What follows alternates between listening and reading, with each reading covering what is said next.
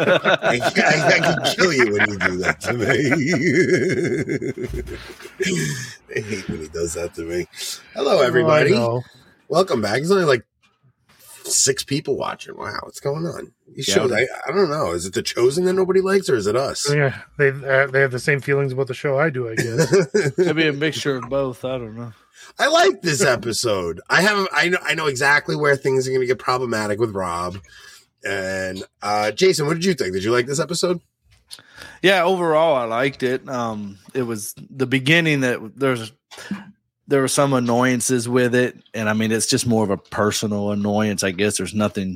I guess you could argue either way, but overall, I thought the episode was pretty good. And I've always kind of just reading the story of the lady that was hemorrhaging that touched the garment of Jesus and was healed. I've always been touched by that, and I was really touched by watching it last night.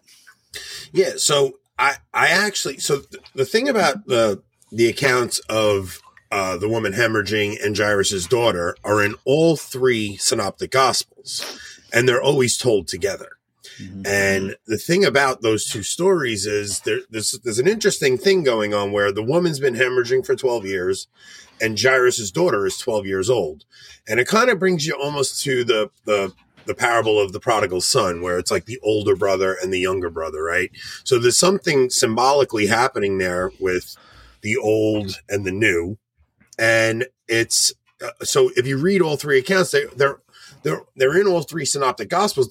The one that gives you the most depth is Mark, which is unusual because Mark is usually the one who gives you the least depth, right?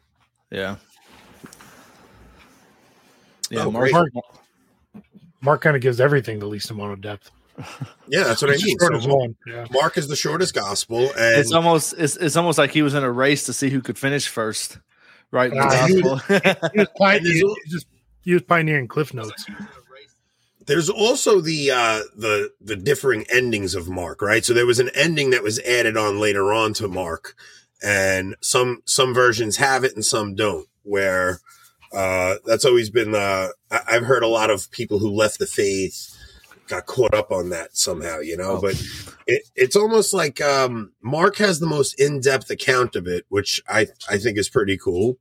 And I actually did like this episode. I thought there was just a couple of things that we'll go over those couple of things, but right off the bat, I will say this. If I ever get divorced, if my wife ever leaves me, it's going to be because of you, Rob. Hold on. No. It is going to be 100% Why is it your going to be fault. because of me? Because my wife is subscribed to this channel, and every single video that goes up has some kind of a thumbnail about Anthony being a misogynist, Anthony being a chauvinist. Yeah, but it's like she does. You're acting like she doesn't already know all this. She's fine. She's fine with me being that way. She's not happy that the world is seeing that version of me. Well, that's your fault. So, you're the one that put it out there. The funny thing about my wife, so nobody knows this but Rob. My wife, the Italian marriage advice video, my wife made me take that down. So Rob re-edited it and remastered the audio on it, and he put it out. And my wife sees it, she sees it come on. Now me and her are already beefing the day before. Like, she's already mad at me. And she wakes up. She might be like the woman who was healed this week at this moment. You know what I'm saying? You know what I'm saying, right? Like the woman who was healed this week. She might have had that going on at the time. Yes. So she woke up in the worst mood, throws this video on, and she's just furious. And I'm like, okay. I'll take it down. So I take it down. She's furious at you and not me, right? No, she was mad at me, not you. Okay, good. Oh yeah, she had no idea that my wife doesn't know who does thumbnail. I don't listen. She doesn't check anything I do out. She just knows who does thumbnails. As he continues into his misogyny by acting like women don't know anything. They're just oblivious to everything. I'm just saying, my wife doesn't watch anything I do. For all the bad ones. So she tells me to take it down. I take it down. Then I send her a clip of Jeremiah Bannister And Jeremiah is like, the first video he saw was that video of me. And he's like, I just thought, him and his wife, they just must have such a great relationship that she knows he's joking around. And that, so I sent my wife that clip, and then 20 minutes later, she comes back. She's like, all right, just put it back up. I'm sorry. I know it was no big deal. Go ahead. Heliocrest saving marriages. He's like, I got to tell him that story because he doesn't know that story. So yeah, I enjoyed this episode. There were a couple of things that that got under my skin a little bit, but I love the story of not just the woman hemorrhaging, but I love the healing of Jairus' daughter and the different versions that Mark's gospel says Talitha Kum or Talitha Kumi, or however you pronounce it. The other versions don't. So I actually thought we would go over that verse. You mean they didn't say "Rise, little lamb"? Yeah, I was going to say no, that was a little different. It was a little different. But I wasn't mad at that. Look, I wasn't mad at that part. No, and I think we even may have to go and read Mark's gospel tonight and just go over that, because I think it was a pretty accurate portrayal. Like, I really do. Like, there were a couple of things when I was watching it, I must have had Matthew or Luke's version in my head, and I'm like, I don't remember that. I don't remember that. And when I went back and read Mark's, it was pretty accurate. Like, the acting might be a little off and a little cheesy at parts, but I thought it was pretty accurate. Yeah. Okay. It's the stuff that's, just completely not in scripture at all and not intimated anywhere, not in tradition. Yeah. All right. So that's the part I have problems with. I get it. And I'm going to guess right off the bat. Let's start with scene 1, because scene 1 starts with Eden having a miscarriage, which I predicted last episode. I'm just going to call that right now. Like I said, Eden's probably going to get pregnant and have a miscarriage. Every episode. What? You say a ton of things every episode. No, but that was a big one. I've been guessing another one that we throw enough pretty stuff much at a wall, it's going to stick eventually.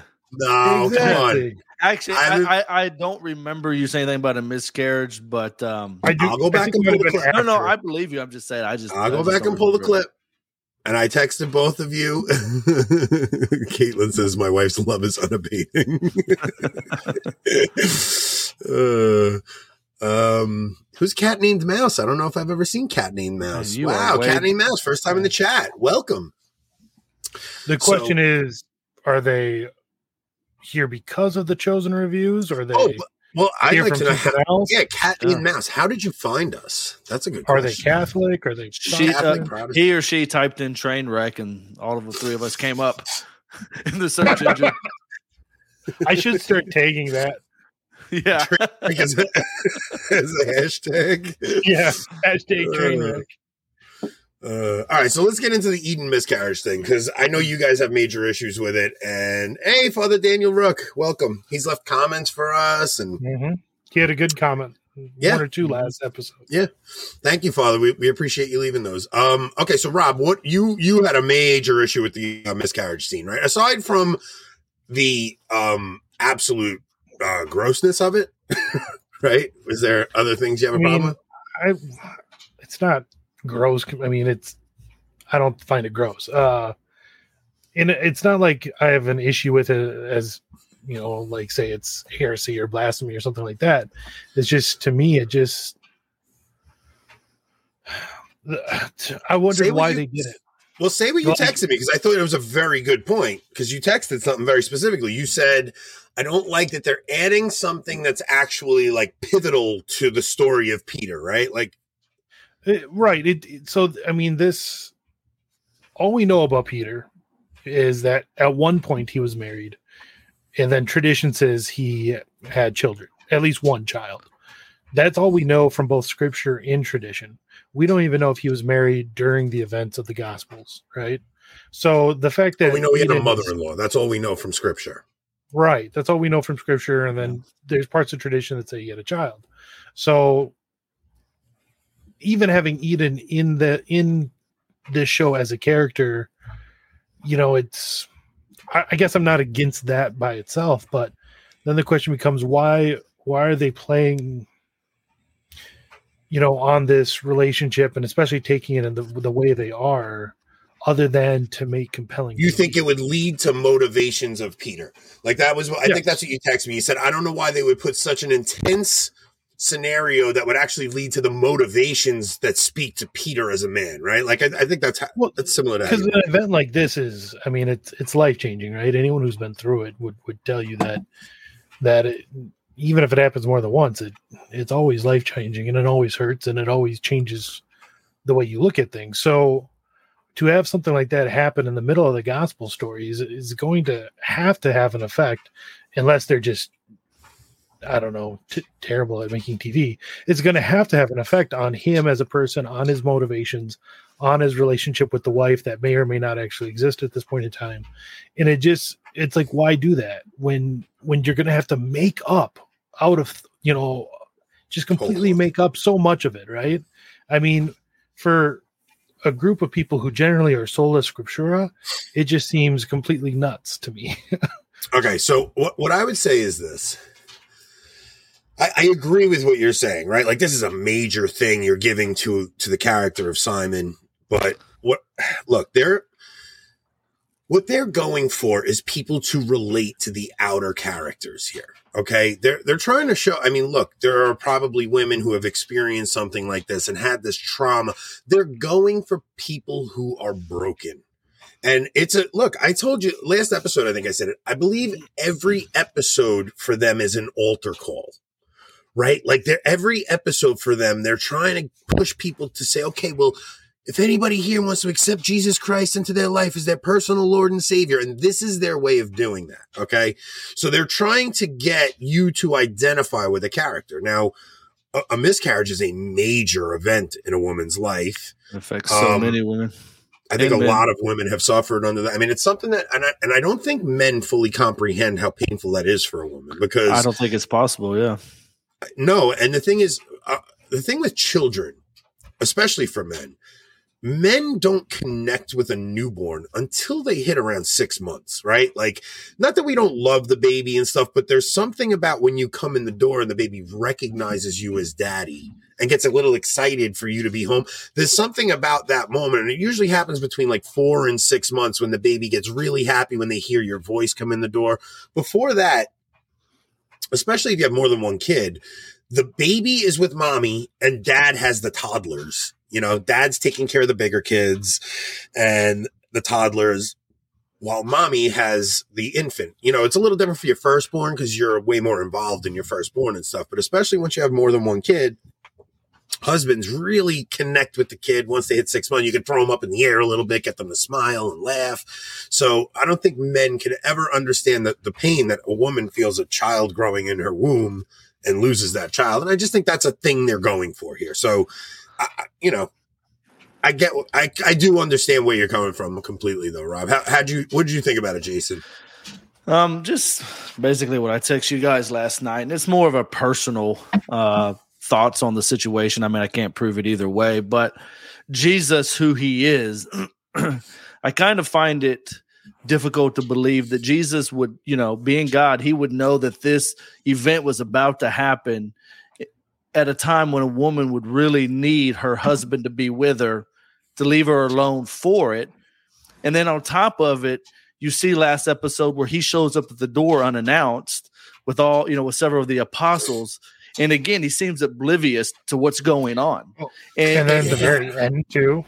Yeah. Yeah. And at the very end is very oblivious. And it just seems like, I would think, in my personal opinion, Jesus would be more compassionate to that situation, to where he at a minimum wouldn't barge in after he knows that she's had this miscarriage and take up their space, ask her to serve lunch, know that her and Peter are at odds right now because of this. I just feel like our Lord would have more compassion and allow Peter to attend to his marriage, because again, we know how highly Christ and the church esteem marriage, right? So okay, but also Jesus does say, whoever leaves husband, wife, sister, brother, father, mother. I did think about that, but then the more I thought about it, I think in this situation, that might be taken out of context a little bit.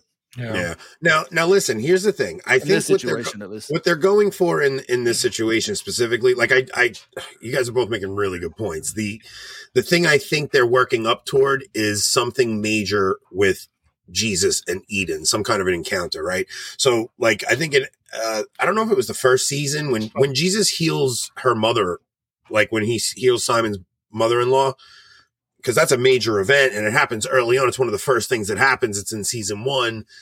Eden, there's a point where Jesus, after he heals her mother, he tells Eden, like, I see you, because Eden feels so unseen with all this that's going on. Simon's being taken away from her. And I think that her whole story is going to come around and she's going to see that, not like losing the baby may have been a bit of divine providence for Simon to be able to go off and leave his family and go do what he has to do. Potentially. And I guess if I had to pick one thing that I had an issue with this whole storyline here, as far as the miscarriage, is that Jesus just seems oblivious to the whole thing, the entire episode. Yeah. But I think for me, like, what's the point of them fleshing out Eden as a character? Like, I think, like I said, I think it's relatable. Like setting up, setting up situations like what we're seeing with Gaius. Now that we know he has a servant that he loves, it seems pretty certain that he's going to be the centurion whose servant is healed. That sort of like fictional setting up makes sense because they're setting up the gospel, an actual story from the gospel. Right. But whatever they're setting up here, I don't see how it's going to. It doesn't seem to be setting out anything up in the gospel. So then the question becomes either A, they're doing this just for good TV, or B, they think they can write a better, version of salvation history than God himself. I don't think so. I think this whole show is an attempt to humanize the apostles and not to humanize Jesus as much, which it is doing. But what I think the attempt is to humanize the apostles and show they were just regular people. Like all the saints are just people. Like we even do that with all the saints, not just the apostles. Like when you read about a lot of the saints, it's almost like you think they're like they were born sanctified. Like they were. I mean, Mary was, and Joseph and John the Baptist maybe, but I mean, you read Augustine's life. Augustine was a mess until he has that conversion. And then even after his conversion, there had to be, it wasn't like I don't know. Sometimes it seems like we make it like a conversion is instant. And it's like this person never went back to their old ways. And that's the one thing this show is kind of doing is kind of making me like even after your conversion, you do have many falls and many stumbles, and your life is a constant call to conversion. It's not just a one-time thing. Well, after Paul's conversion, when he met Jesus on the road to Damascus, how long was it before he actually started going out and preaching the gospel? Years. I think it was 3 years. And then there was 8 years where he stayed in Tarsus. He stayed in Tarsus for 8 years when Peter sends him back to Tarsus and he's building tents and he's just preaching in Tarsus. Yeah. So. I'm just saying I'm supporting your idea that conversion isn't instant, that it's a process, right? Right, it is. And even Paul, that's why he tells us to work out our salvation with fear and trembling, because it's not a one-time event and you're done.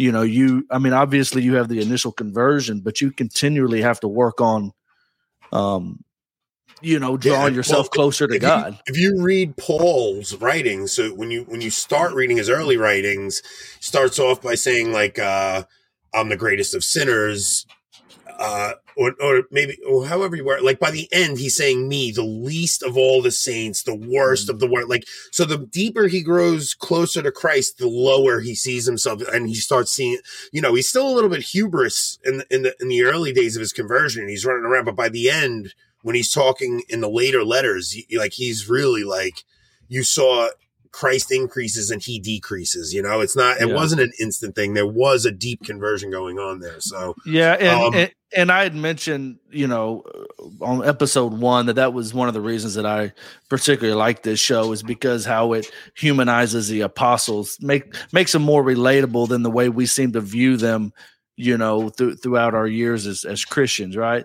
I don't know that I would go as far as Rob did in his, but I do tend to think that the whole maybe the whole Eden storyline, one of the reasons, at least major reasons, is like you mentioned earlier, is trying to make her more relatable to modern day women. I was just about to say what Post Millennial Antichrist is saying. Okay, so Kattni Mouse said, "What's the point of Thomas and Rhema? It would make no sense for them to get married. There is nothing in the record that indicates that Thomas was married to a fellow disciple." Thomas and Rhema are never getting married. Let's just say that right now. And I think Post Millennial called at it this perfectly. point. I wouldn't leave anything. Nah, they're not getting any possibility out. There's no way. There's no way they're getting married. They're just setting it up, and you're going to see that they have to leave. Like they're showing the sacrifice involved with following Christ, I believe. So it wasn't ignored. I was listening to the whole thing he said, and I just wanted to get to that comment, Rob. Stop stirring the pot. All right, let's move on to scene 2. Scene 2, Jairus' daughter is sick. I don't know if it's the doctor or the rabbi starts asking him about death arrangements. Literally thought the same thing to the son, not to cry this time. You guys can just say these things. You don't have to write them. This show. It's funnier this way. Well, Jason, I'll tell you, I'll make a point to you. If you write your comments instead of saying them, I'll actually read them. Oh, that's what I'm going to do. So next time you ask me what I think, give me a couple minutes to type. Just type it out, and I'll actually listen to you. He's like, oh, hold on, Anthony. Hold on. What I'm thinking. Caitlin's being mean to me now. Yes, we're very interactive with the audience. So if you guys watch this on the replay, you guys should definitely try to catch a live episode, because if you guys make fun of me, I'm going to put the comment up. Well, if you're good, if you're nice to me, I'm going to put the comment up. If you're mean to me, Rob will put the comment up. That's usually how it works. So we do have to remember, I do put these episodes on audio podcasts, so if you're listening to audio, you're missing some stuff. So yeah, you are definitely. But all of our shows are like that. So. All right, scene 2, Jairus' daughter is sick. The rabbi doctor asks him about death arrangements. Jairus kind of just rushes out, and he's going to find Jesus. I don't think there's much to talk about in that scene, right? Okay, good. Yeah, scene 3, I have a lot to say. Oh, brother. Scene 3, you get Eden and Simon awkwardly preparing Simon's lunch. I got a little criticism of Simon, too. I mean, he's like, whatever I did, I'm sorry. It's my fault, and I'm sorry. And she's like, Did you whatever you did, Simon Peter a Trump accent? Yeah, I'm trying to make him look bad too. Look, here's the thing, Simon. Like nobody talks like that. Like, yeah, come on, I know what he's going for. He's like, whatever I did. Like, this is a very. It's like here's my whole beef with this whole situation. The lack of communication. Now, I mean, I don't understand the whole idea of that. Actually sounds like a good point. Hold on. Actually, I can't imagine Anthony ever having a communication problem. Oh, there are problems, but it won't be a lack of communication. Yeah, it won't be a lack of communication. That's what I'm saying. It's like I don't get. I can't grasp somebody being mad at somebody.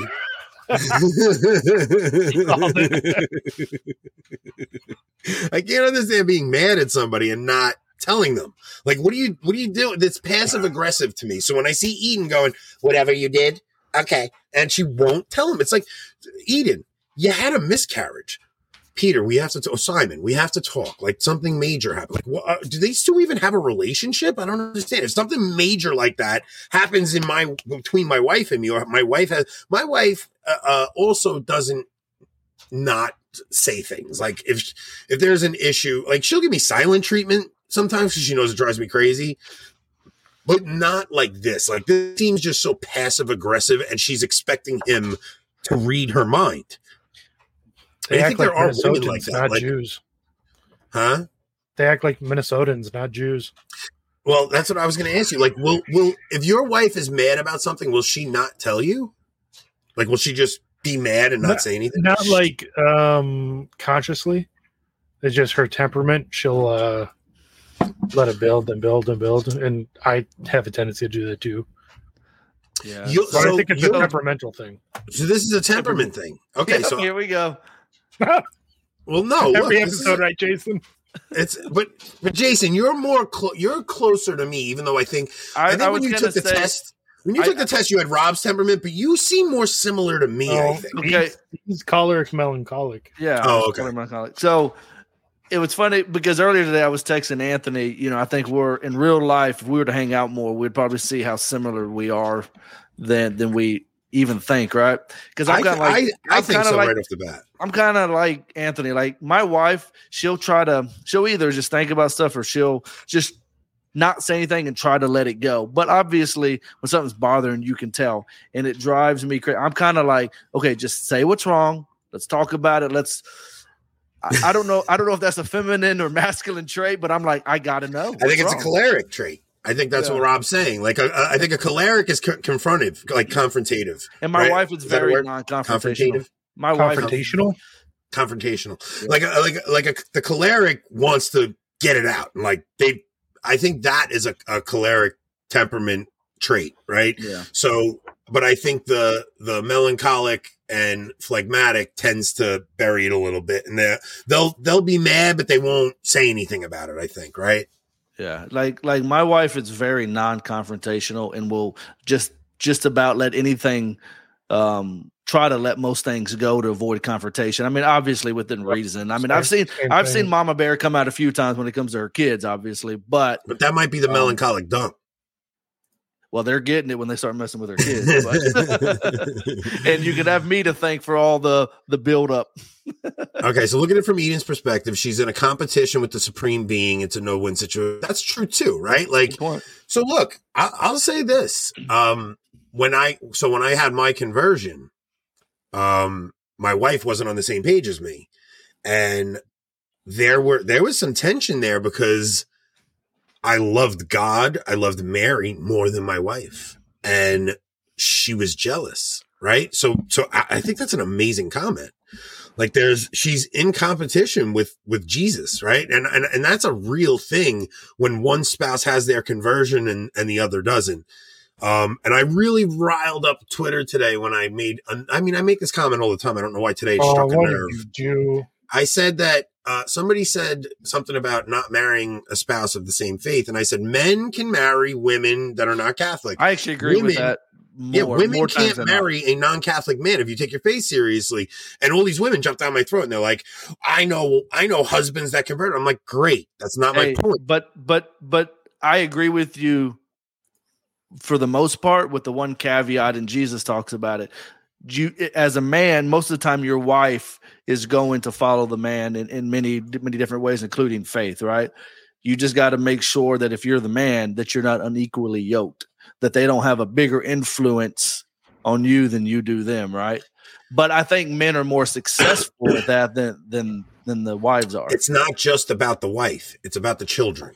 And no matter what study you read, children that are raised in a home where the father believes the faith, 95% retention rate, they become Catholic. When you flip that around, it's just the wife, it's like a 40%. Well, if it's the husband and wife, it's the same thing as just the husband. Well, and look at it this way, like for a Catholic to marry a non-Catholic, you have to get a dispensation, and part of that is you have to agree that the children will be raised Catholic. Yes. Now, when the Catholic is the woman and the father is non-Catholic, that means that in that sense, the woman has a weird head of householdship over at least the raising of the kids, and that's just unnatural. So it's much less likely to be successful because it's going against nature. Yeah. And now that doesn't mean husbands never convert. I wasn't saying that at all. The point is, it may take 10 years to convert. It may take 15 years to convert. And your children are being raised during that time. And your children, the husband is the spiritual head of the home. So so I convert first, right? I'm raising my kids Catholic. My wife gets a dispensation to marry me because she's Lutheran. She doesn't have a convert. She originally converts just to make sure that we're the same faith as the children. She doesn't have her deep actual conversion until 8 or 9 years after that. But my wife always followed my lead and came to mass with me because she was allowing me to be the spiritual head of my home. So my children were never without the Catholic faith. If it was the other way around and she was the one leading the family, the children in faith and teaching them catechism and all that, it wouldn't work. Everybody makes a big deal of homeschooling. if you're not in a traditional parish with a great catechism class, I say home catechize. I catechize my children. I would never leave that to my wife. That's my role as a father. That's my role to catechize my children. So I went to my parish, and my parish lets me teach my children the faith. My daughter makes her confirmation March 28th. We just got all the paperwork. It's not the wife's role. It doesn't mean the wife doesn't participate. It's just the children will retain it way more if the husband is the one taking that lead role and the husband takes his faith seriously. What are some of these? My wife pointed me. Okay. So my wife pointed me in the right direction and I took the lead. That's great. Yeah. See, I'm trying to find that statistic because I actually had this conversation. Eric Sammons wrote a good article on it. Check Crisis Magazine. So now, because like 2 or 3 days ago, I was talking to somebody about we were all talking about the importance of men in a family, right? Because today we're told by society that a woman doesn't need a man, toxic masculinity is bad, and blah, blah, blah, right? And to go what Anthony said, yeah, it's like a vast majority of kids will attend church through their adult years, continue to be faithful if both parents attend. I think it's pretty far below 50% if it's just the mother and the father. 40% if it's the mother alone. And if it's just the father, it's still a pretty high number. So again, it's in the 90s. Yeah, I didn't remember it being that high. That's what I was trying to find what it was. But either way, I think it's like the difference in if it's just the father and mother is negligible. I just put it's like 5 to 10%. It's like negligible. It's like. It's so minor. It's almost like it doesn't matter if the wife, and it doesn't look, there are so many, look what Margot said. Margot said her mother led them in the faith. She has 2 siblings. The 2 siblings aren't going to mass. She is, right? My mother led my siblings and I in the faith. My parents have 9 kids. 4 of them are in the faith. The other 5 don't go to mass, don't take the faith seriously at all. You're looking at a 40% out of 9 kids. My family's the perfect statistic, and it's like, and my dad, like, went to mass on occasion. Like, he did have a conversion at one point, and then he got caught back up into his old ways and stopped going to mass again. And it was never him taking the lead and being the one saying, look, you guys need to, he never catechized us at all. It was always my mother took the lead in that. So I'm not coming down on women in any way. It's just the way God has deemed things to be. Men are the spiritual leaders of their family. And if they don't take that seriously, your family will suffer spiritually. I mean, that's just fact. Okay, so let's move on. Scene 4. James and John are at home, and their father Zebedee tells them about selling his boats. One thing really stood out to me in this scene that annoyed me so much. That he sold his boat? What kind of man sells his boat? Right? No, I'm going to be honest. I'll contradict you on that too, though. Because he should have kept at least a pleasure boat. Like, I'm all right with you selling the fishing business, but you got to keep a pleasure boat, Zebedee. What are you doing? No, So he comes in and he says something, and the wife goes, "What, in Israel? Like, what in the heavens? What?" That's what this modern way they're trying to, what, in Israel? It was so got under my skin that I know I said I wasn't going to talk about the accents, but I had to. But the thing about Zebedee, the father, there's something. Excuse me for just like 5 minutes, Anthony. This is like the 4th time you cut me off when I was about to say something, but go ahead. No, I'm saying I'm going to get off here for about 5 minutes. Just keep going. Oh, okay. Every time I'm gearing up to say something, he cuts me off. Where's he going? How are you leaving us in the middle of the show, you bum? All right, so the thing about Zebedee is he's running down the street to get beer, probably, just like I hope so. Lighten up a little bit. Stop whining about me not paying attention to him. He's not going to watch the replay. Don't worry. What's it called? Oh, so the father Zebedee. There's something so like joyous about this guy, right? Like he really made a point to say okay, so my whole life growing up was we were working while waiting for the Messiah. Yep. My father was growing up working, waiting for the Messiah. He's like, the Messiah's here, right? It's like, and there was something like really joyous and like it's like he has such a good relationship with his sons, and he's sharing the faith with his children. He's really a role model for fathers and husbands to talk to their kids. That message he was saying about, the Messiah is here right now, so I'm not going to work and wait like, my father did, is very similar to later in the episode when Jesus was telling him, you fasted before, praying for my arrival. You'll fast after when I'm gone, but I'm here now. So now so should we jump to that scene? Because we're kind of talking about it, right? So Jason, what do you mean lighten up? It was a test. He tested Anthony. He's not going to listen to this. Don't worry. Listen, so Rob just brought up the idea that Zebedee is saying we've been waiting on the Messiah, and it kind of links to the scene where Jesus is talking to them about the fasting, right? So everybody knows the parable. It's not even a parable. So in the Gospels, I wish he would have done this like properly, because in the Gospels, it's the Pharisees confronting them. And the Pharisees come to them and they say, John the Baptist fasts. Why do you and your disciples not fast? And Jesus says that John fasted, but my disciples don't fast because the bridegroom is with them. When the bridegroom leaves, then they will fast. The thing is, Protestants have such a lack of understanding of the concept of the bridegroom. Absolutely. A total lack of understanding of the bridegroom, because they don't understand the idea of marriage being the bookends of Scripture. So the Bible opens in Genesis with the marriage of Adam and Eve. The very first covenant is the marriage covenant. The marriage covenant between Adam and Eve. The first miracle Jesus performs is the wedding at Cana, and then the final chapters of Scripture are the marriage supper of the Lamb. And the idea that heaven is a wedding feast. It is the wedding supper of the Lamb, and that what we are doing every week when we go to Mass is celebrating the marriage supper of the Lamb. That, like, Protestants lack so much in this area. So it makes sense that they would throw this in out of context like they did. And it's such a deep, one of the greatest talks or books I've ever read is by Brant Petrie. And it's what is it? Jesus and the Jewish root. No, you're talking about the other one. The bridegroom. The bridegroom one. Okay. Yeah. Jesus. I don't know. A lot of his books are the Jewish roots of something, but I have the book. I'll Jesus the bridegroom, the greatest love story you ever told. I was going to say. Yeah. And so if you ever go and get a chance to listen to just the Brant Petrie talk, it's an hour long. I mean, he weeps while giving the talk. Like the marriage is consummated on the cross. The cross is the wedding bed.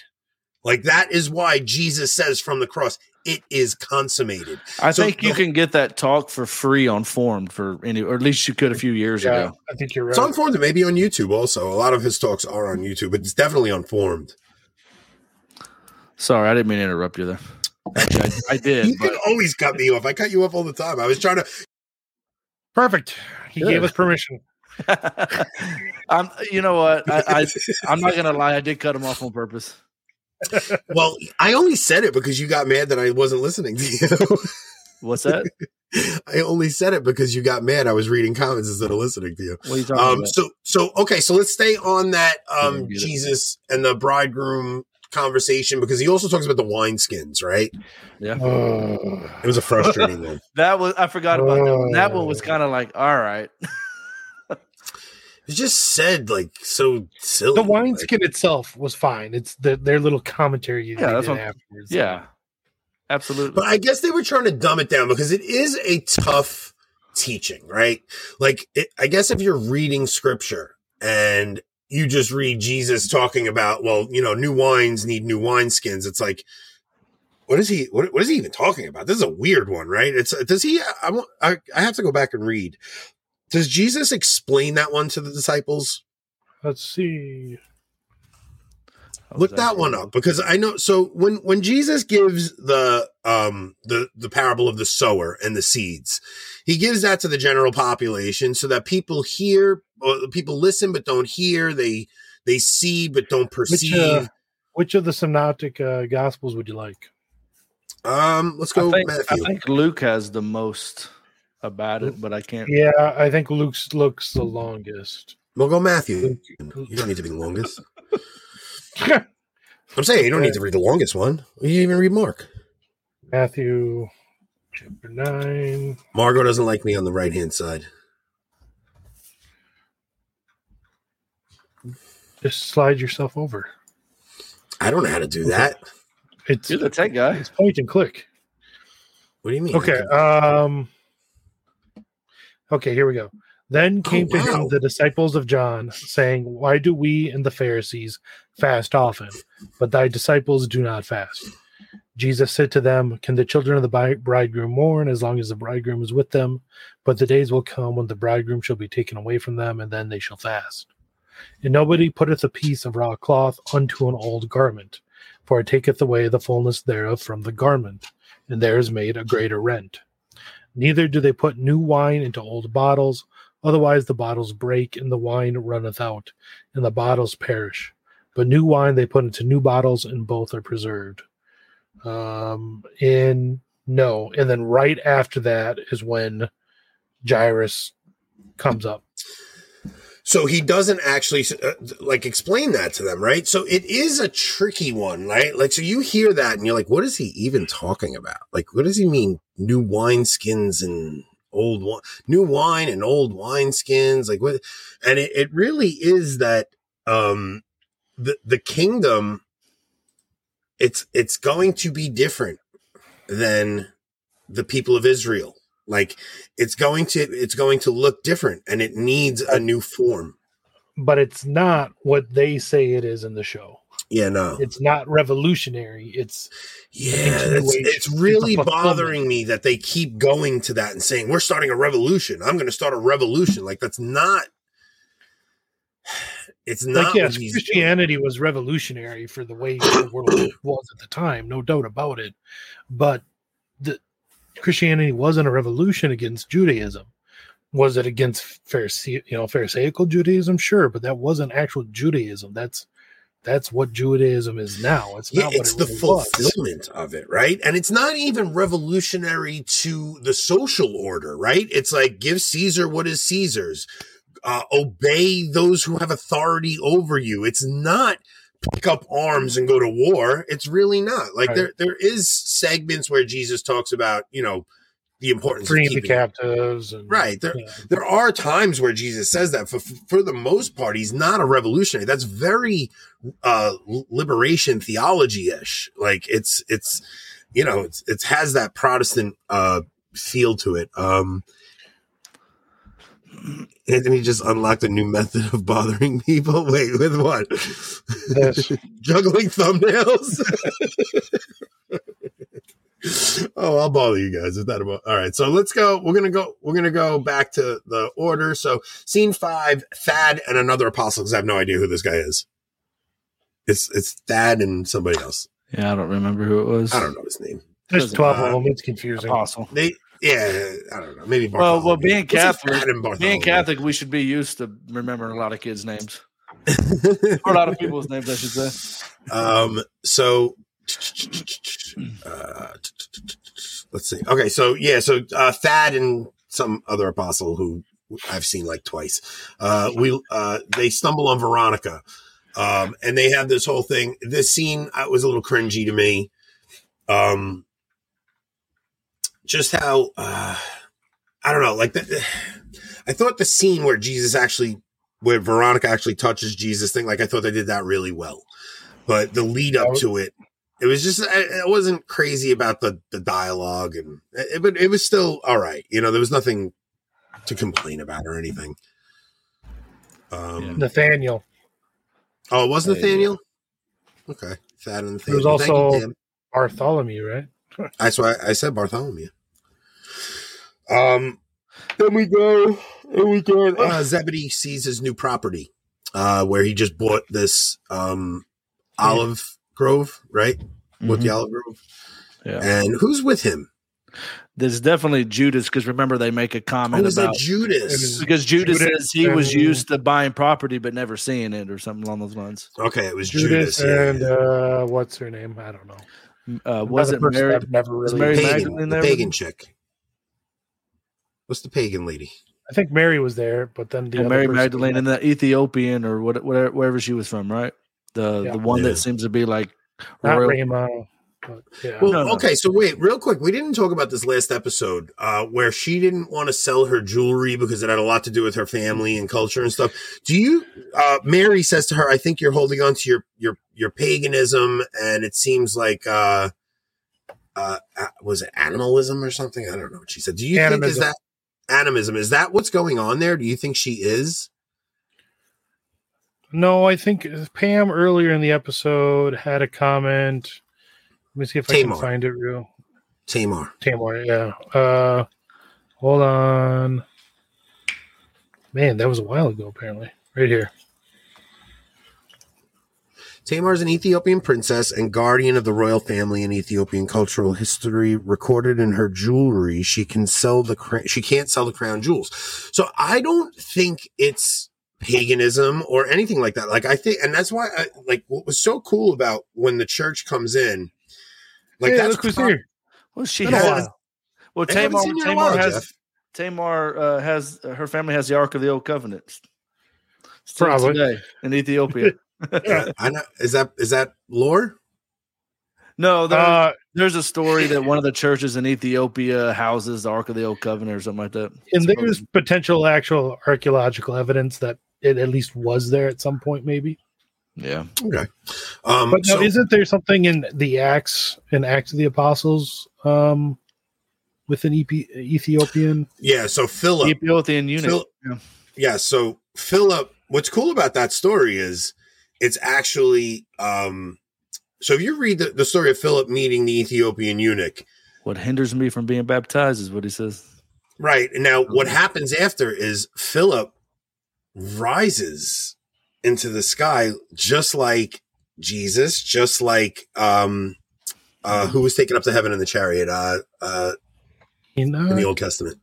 Huh? Was it Enoch? Elijah. Yeah. So it's like that story it follows the same pattern, like typologically as the story of Elijah.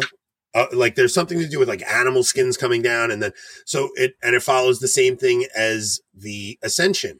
So I'd have to go and do a little research on it, but I heard a whole thing on how like Philip, when he disappears, he actually rises up and he disappears up on the clouds of heaven. So that's a pretty cool story. But yeah, so now what I was going to say about Tamar is what I think is so cool about what the church did was proper enculturation, not this imitation enculturation that you see with Pachamama and things like that, right? It's the church actually would take these custom. Rob beat Jason at a Bible trivia question. Yeah. So, the church proper enculturation is the church would baptize certain elements of culture, right? So even the Roman Missal, like there are elements in the Mass that have to do they have to do with things the way the Romans worshipped. There are elements. Well, the vestments are all Roman. The vestments are Roman vestments that the priests would wear. Like that pagan priests would wear. So you still see the priests in the Roman garb that these, pagan priests would wear and things like that. There are things from the Mass that properly enculturated things that we baptized and made Catholic. So it's, there are things that you can, when you see we saw an Ethiopian Christmas Mass video the other day. Thing. Yeah. Right. And this Ethiopian Christmas Mass, it wasn't like liturgical dancing that we see in America where it's, this nonsense. It was beautiful liturgical dancing that is properly enculturated in this Ethiopian setting that has been going on since the 3rd, 4th century or however long it's been going on.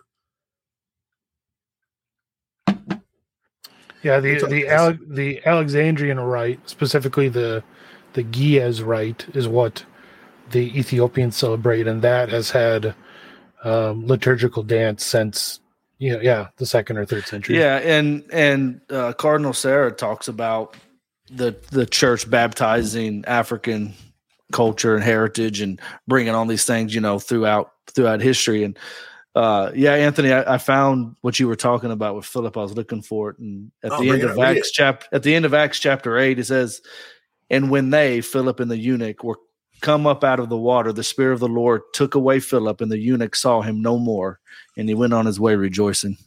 So and I think different translations will actually say it took Philip up, right? Like it's like it follows the same pattern as the story of Elijah, as the story of the ascension, and then it's so like one of my favorite thing in Scripture is typology and seeing just things foreshadowed and things like that, and then seeing them fulfilled. It really, like, people that are into like the Marvel Cinematic Universe, because at the end of a movie you'll see, like at the end of or at the end of like the Guardians of the Galaxy, you'll see a clip of Thor, and you see how all these different characters intertwine into this universe. Like the Old Testament and the New Testament. Are you comparing the Holy Bible to the Marvel Cinematic No, Universe? I'm comparing people that like that kind of thing. They're missing out on the greatest story ever told. They're missing out on this whole thing that connects from the time of Adam and Eve until, the end of time in Revelation, where there's this whole and I know you like, it really was a terrible comparison, but this is the Marvel universe, but you know what I'm saying. And this is so much better if people would just take the time to understand it. Because again, one of the things that really drew me to the Catholic Church was understanding their interpretation of Scripture through typology. Yeah. It's a totally different way of reading Scripture from Protestants. I mean, anytime I've ever spoken to Protestants, it's like they don't grasp that, like, they think it's just like prophecies in Isaiah. They don't get that Moses, when he's born, a call goes out to kill all the newborns. Just like when Jesus is born, a call goes out to kill all the newborns, right? All the male children have to get killed. So Moses escapes to Egypt. Jesus escapes to Egypt. That Joseph, Old Testament Joseph, goes to Egypt to be saved from his family, and he's sold for 20 pieces of silver as a slave. Yeah, exactly. Yeah, it's like all these things from the Old Testament you see fulfilled in the life of Christ. Well, see, it's kind of a pick and choose a lot of times, because a lot of them will try to understand the historical context, but then they read Scripture in present day context, right? And it's kind of weird. It's kind of like what we were talking about offline earlier today with John 6. There was a Protestant minister that said the reason people left was because Jesus was asking them to do stringent things, and that's not why it's so they were leaving. And I think I've mentioned it before. I know I've mentioned it before, but I don't know if I've done it on this series about the Chosen. But when I understood the typology connections, I no longer had an issue of understanding when Jesus says, "I came to fulfill, not to destroy the old law," because I kind of always struggled with what does that mean exactly. And then once you understand the typology, especially as the Catholic Church teaches it, you see exactly what Jesus meant and how much better Scripture really does go together. It really does fit together a lot more smoothly and really just perfectly. Yeah.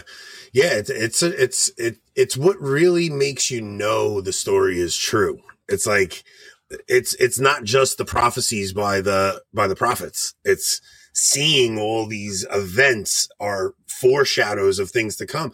And it's not just the way Scripture unfolds, it's the way the world unfolds to us too. It's like, so when you read the Apocalypse and you see these events, if you look back through history, like there's a great talk by Father Wolf, where he says, where he talks about the French Revolution as a type of end times. And it's a great talk because he shows how the French Revolution was a mini apocalypse. It wasn't the apocalypse. It was a mini apocalypse. And whatever we're coming up on now, guys, it's a type of apocalypse. Just like the jab was, you couldn't buy or sell if you didn't get that jab. That was a type of the mark of the beast. Like it wasn't the mark of the beast. It was just a type and a foreshadow of it, because that's how reality unfolds to us. It's really and what Pam says right here, let me add as well that to support the Catholic teaching on the real presence, part of the during the Passover, what did the Jews have to do as well? They also had to literally eat the lamb, right? Yeah. So if Jesus is a eat the lamb, your firstborn we son, have to literally eat our new Passover lamb, which of course is what we do through Holy Eucharist. Yeah. Well, and also, the whole connection to Isaac being, brought up the mountain with the mountain, Mount Moriah, which is the Mount of Olives. If no one, realizes that it's the same mountain. He does so willingly because Abraham is like 120 years old at this point. So carries the wood on his back. He carries the wood on his back up the Mount of Olives. Willingly gives up what he thought was going to be his life, but is spared. But like I was listening, I forget what I was listening to, but they even talk how the ram that was then offered was found in the thicket. And thorns. The thicket, the thorns. It was stuck in the thorns.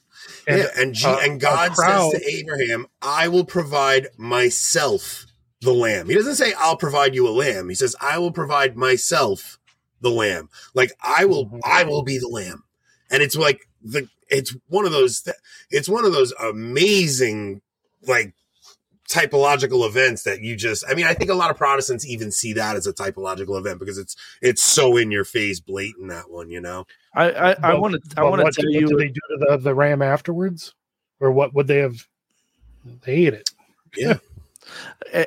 Y'all remind me, because I don't want to say it on air because I'm not 100% sure if it's correct or not, but there's an interesting story that I want to tell you guys if you remind me afterwards about kind of this typology stuff. See what you think about it. Just remind me. Yeah, I'll remind you in the green room. Okay, so let's move on. Let's go. We got now Simon and Gaius are repairing the water problem, and we learn about Gaius's servant, who is like a son to him, which kind of confirms every one of. I mean, I'm not going to claim that I'm the only one that guessed that. I mean, it's really been being set up since season 1, right? Like since season 1, we've been. That is exactly what he's claiming right now. I mean, I am the one that said it. I'm just saying. I was trying to be humble about it, but no, you're right. I've been saying no. So, I mean, since season 1, they've been kind of setting Gaius up with this peculiar interest in Jesus, right? So now you have Simon and Gaius talking, and Simon's kind of laughing at Gaius. Oh, you have a servant? And he's like, don't laugh at this. Like, this is not just a servant. His parents died, and I took him in under my care. My son plays with him. I think he even says, I'm not 100%, but I think he says, he's like a son to me. I mean, he said something along those lines. Something very similar to that, like this kid really means a lot to him. I always said when everybody says something about me doing right, I post it. So Anthony is spot on. There are echoes of 70 tribulations and shadows of the final tribulation all throughout history. Many minor apostasies, chastisements, and little antichrists on the way to the triumph. So yeah, that's like how reality unfolds to us. And if you're, Jason and I had this conversation when we were in Steubenville. I was just about to say a minute ago. That's why I was laughing to myself. Conversation. Is this one of those times you guys were yelling at each other? Well, it's the Mark Twain quote, right? Like Mark Twain says, repeats itself. History doesn't repeat itself, but it sure does rhyme. And Jason's like, so it repeats itself. I'm like, no, it's not. It's not an exact repeat, Jason. It repeats itself. I'm like, Jason, stop it. All I know is who froze the bacon the night before. Well, I don't know, Mark, I guess. Sounds like a Mark thing. Oh, was it Jason? Yes. I was unloading, and for some reason I just tossed it in the freezer. I don't know why. But either way, Rob, I remember me and Anthony are literally yelling at each other, and Rob goes, y'all agree on y'all are arguing the same point. Same thing. I don't think so, Pam. I think Gaius is the centurion who comes to Jesus and says, Lord, I'm not worthy that thou should enter under my roof, but only say the word and my servant shall be healed. I'm a man who has soldiers under me, and if I command them. If that would end up being Atticus, maybe. Because Atticus doesn't seem near as certain as Gaius, but he's still intrigued, curious, right? Yeah. And he's been sent there to deal kind of with the zealots who attempted assassination on Caesar or something. I didn't see Caesar. Yeah, and Gaius, and one of the defining scenes for me with Gaius is after Jesus' Sermon on the Mount, how he's just sitting on his horse, just taken aback. He's just like, he hears this message, and you can just tell that it's just churning in his head that this Jesus is right.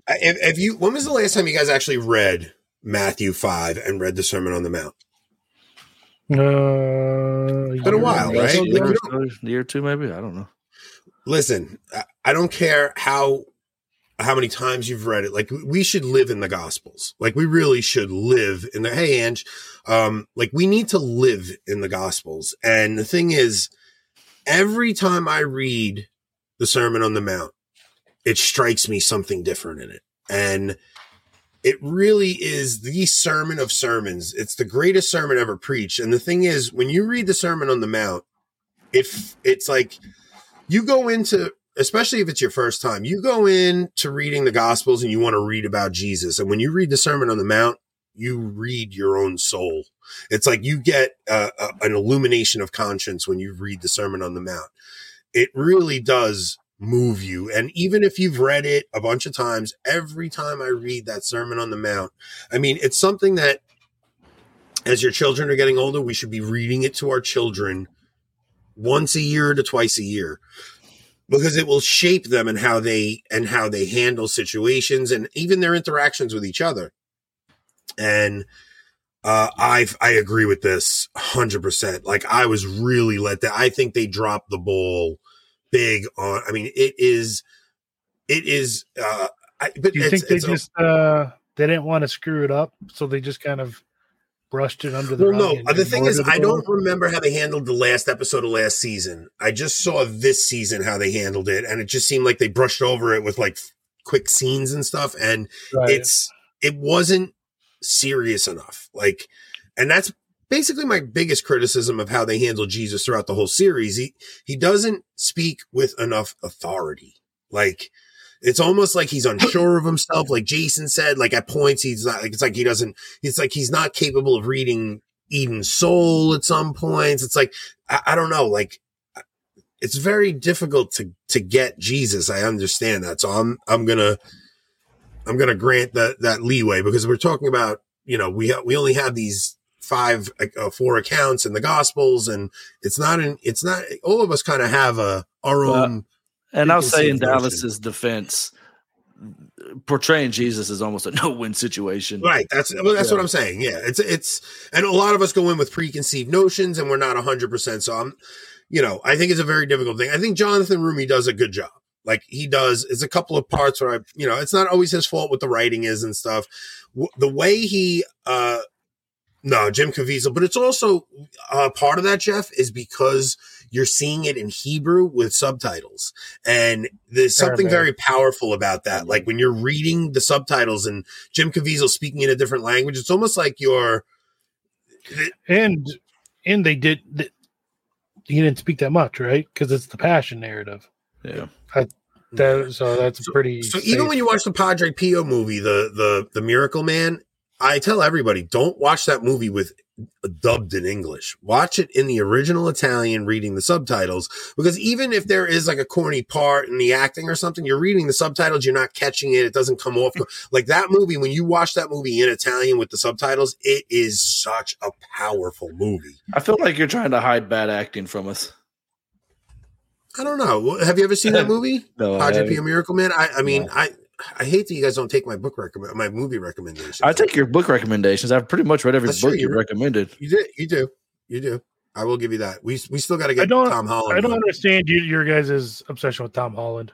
I've been listening to his Rest is History podcast. I think the Rest is History is terrible. I didn't even know he had a podcast, but I love that book. The podcast is bad, and he doesn't. Dude, I went and I tried to listen to the one on the. Everybody was telling me it's great. I saw while I was going skiing, I listened to the one on the French Revolution. Be careful, we're trying to get an episode with Tom Hardy. I know, be careful. But the thing, I loved Dominion. Loved it, especially the first couple of chapters alone are worth the purchase price of that book. But the Rest is History podcast, I'm not. I mean, I listened to 2 episodes, and like everybody rants about it. Tom Holland. I mean, we know he's Anglican, right? So you kind of knew once you got to the Reformation there was going to be some bias. But I think overall the book he left out a lot of bias, and he was pretty fair to all. He was pretty fair to the Catholic Church. No, I think he's Episcopalian or Anglican, I guess, since he's Anglican. There. Yeah. Is he? Because from his podcast, I would think he's just a liberal atheist. But no. Well, that's the thing. He's no. He was raised Anglican. He left the church. When he wrote the book Dominion, he realized how he had the impression that modern Western civilization was formed by Greek and Roman culture.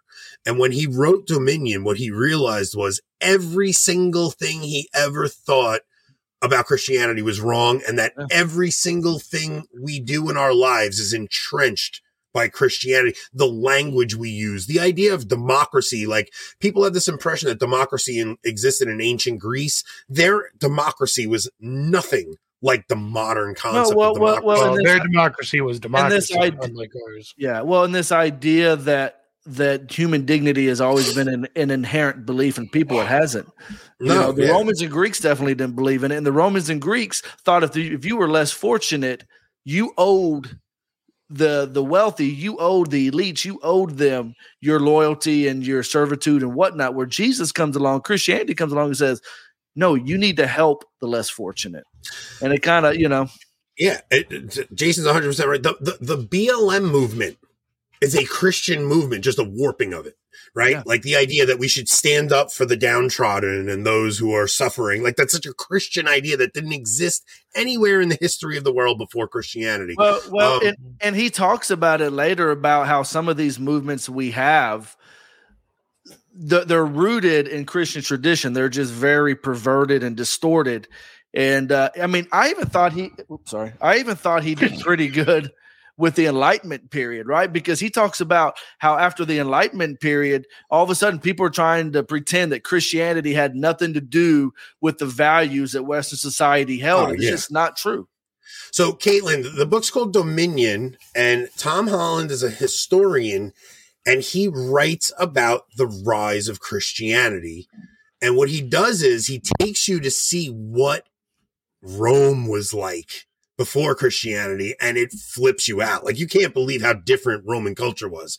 The introduction to this book, where he describes crucifixion, will floor you. I think I might, Rob, we won't monetize it because it'll be copyrighted, but I think I want to read just the introduction of that book. Yeah, if we offer commentary on it, that's fair use and we can monetize it. Okay. Here's the thing that blew me away, and I had never really considered or thought about it during that first chapter, was when he said crucifixion was so looked down upon, that there's only one time in history where crucifixion has actually been written about and detailed. And guess what that account is? The story of Jesus. Yeah. Even though that we know crucifixion happened, there's not a lot of historical evidence as far as writing. Yeah. Because they were so ashamed of it because it was so horrific, and the Romans blamed it on the Babylonians. The Babylonians blamed it on the Persians. Like everybody was like, we didn't come up with it. It's just great to do if you want to really get people in line, And like I said, him saying that he was Anglican in the book in the beginning, I kind of was thinking that he would when he got to the Reformation and stuff like that, I figured he might kind of start swaying. And he was a lot more friendly to Martin Luther than I agree with. But overall, I think he did a pretty fair and treated the Catholic Church really well, especially in those. Yeah, especially the saints. He goes into some of the saints' accounts that are amazing, right? Jason, like some of the saints' accounts, he's just like you can't believe. Like I never heard some of those writings before. I can't recommend the book enough. If anybody has, I loved it. I absolutely loved it. I loved it so much. I told Jason to read it. Jason read it, and we've both been trying to like nudge Tom Holland to come on here, but he's a very busy man. So, Don, that's where I did too, Don. Once I got to the Reformation, I put it down, and then I read a little bit after. But once you get to the Reformation, the book kind of does take a little bit of a turn. But like I said, to that point, it's a phenomenal. I really enjoyed his take on the Enlightenment overall because, like I said, he even acknowledges that, hey, you know, we're trying to pretend that the Enlightenment came along and lifted man up out of the Dark Ages, and he's basically like, no, that's not what happened at all. Yeah, and the idea that there were Dark Ages, and one of the funniest things is when Protestants say, of course they were the Dark Ages because the Catholic Church was keeping the Bible from the people. Like, this is so enraging, and it's just like that Chosen post they put on Instagram the other day where they're like, your church can't save you. Do you know who and when started translating the Bible into English for the first time? Jerome, right? No. Oh, into English? Oh, I thought you meant into Latin. It was Jerome, right? Right. Into English was Saint Bede the Venerable in right. AD 800. So he does mention that in 700 years before Protestantism ever existed. Yeah. And what was that? The Douay-Rheims translation or no?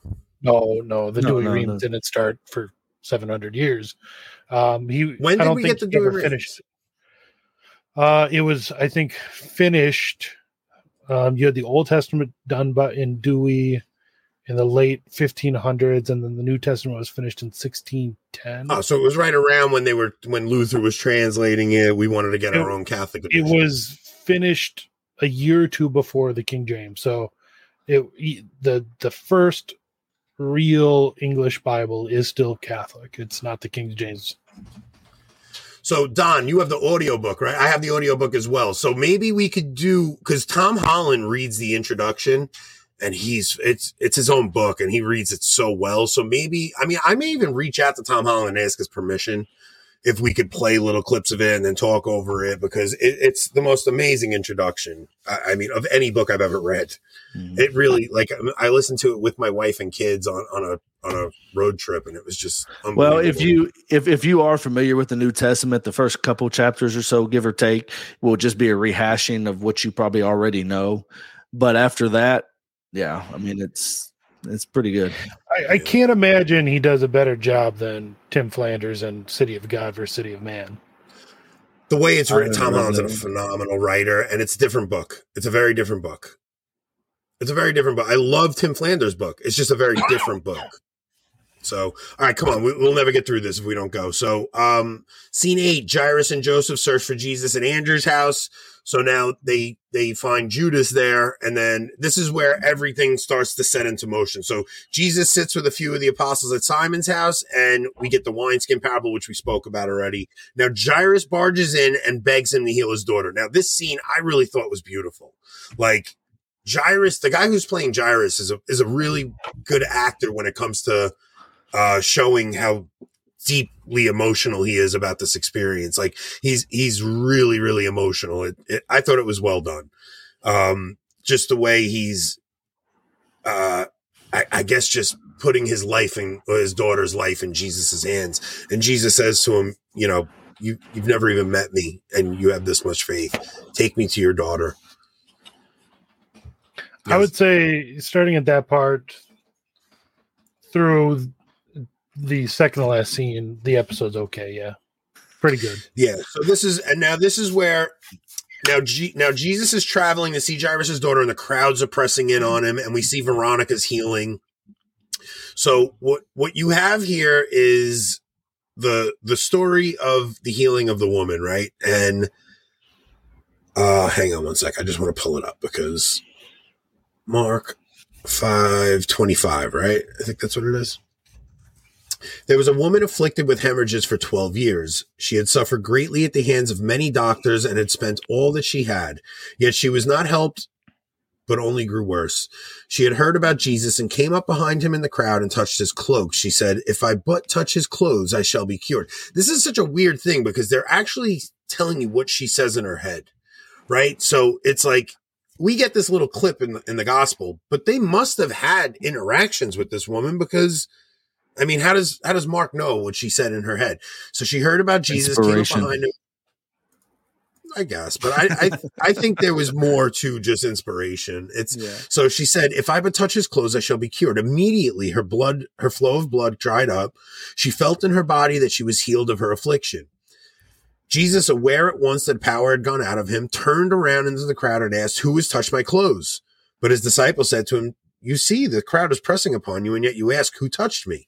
Yep. And he looked around to see who had done it. The woman, realizing what had happened to her, approached in fear and trembling. She fell down before Jesus and told him the whole truth. He said to her, "Daughter, your faith has saved you. Go in peace and be cured of your affliction." That is pretty accurate to what the show showed. Mm-hmm. Right? This is a very accurate depiction of how the show handled it. And while he was still speaking, people from the synagogue official's house arrived and said, "Your daughter has died. Why trouble the teacher any longer?" The official said, disregarding the message that was reported, Jesus said to the synagogue official, "Do not be afraid, just have faith."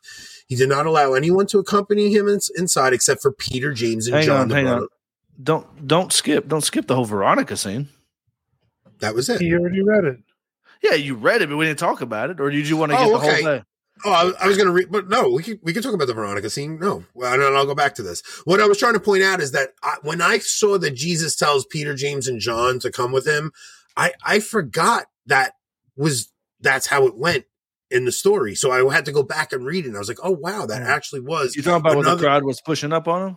Yeah. So no, well, right after that, right? So all three synoptics put the story of Veronica bleeding and Jairus' daughter in together. And that's why I said earlier, it's kind of one of these scenarios where she's bleeding for 12 years, but she's an older woman, and the child, Jairus' daughter, is 12 years old. And it almost reminds me of the parable of the prodigal son, where there's an older and a younger going there. And I think there's probably some typology about the Jews and the new church in there somewhere, but I'd have to do a little research on that.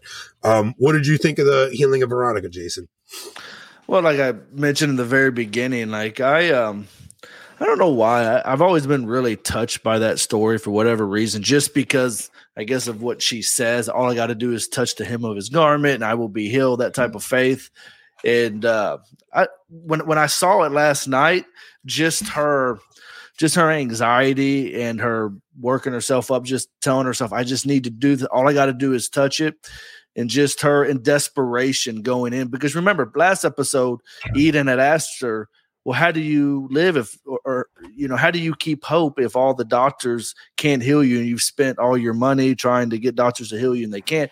And she says, well, I haven't lost all hope. And she still had hope in Jesus. And you see it evident in here. And if anybody knows, you can ask anybody that knows me. I rarely tear up on anything like funeral stuff like that. Just not who I am, I guess.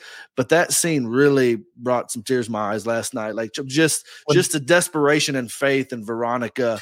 And the anxiety of waiting for her to get to touch him, right? Like I was like holding my breath, like just touch him. Just jump out and touch him, And they did a great job of building. And I agree with Post Millennial here. I think the Veronica scene hit way harder than the Jairus scene. Yeah. I mean, it was amazing because then after Jesus, in the show is talking to her, she says she has no father. Her family has disowned her. She's been ritually impure for all these years, so she can't participate in the rituals of her people and of her faith. She's an outcast.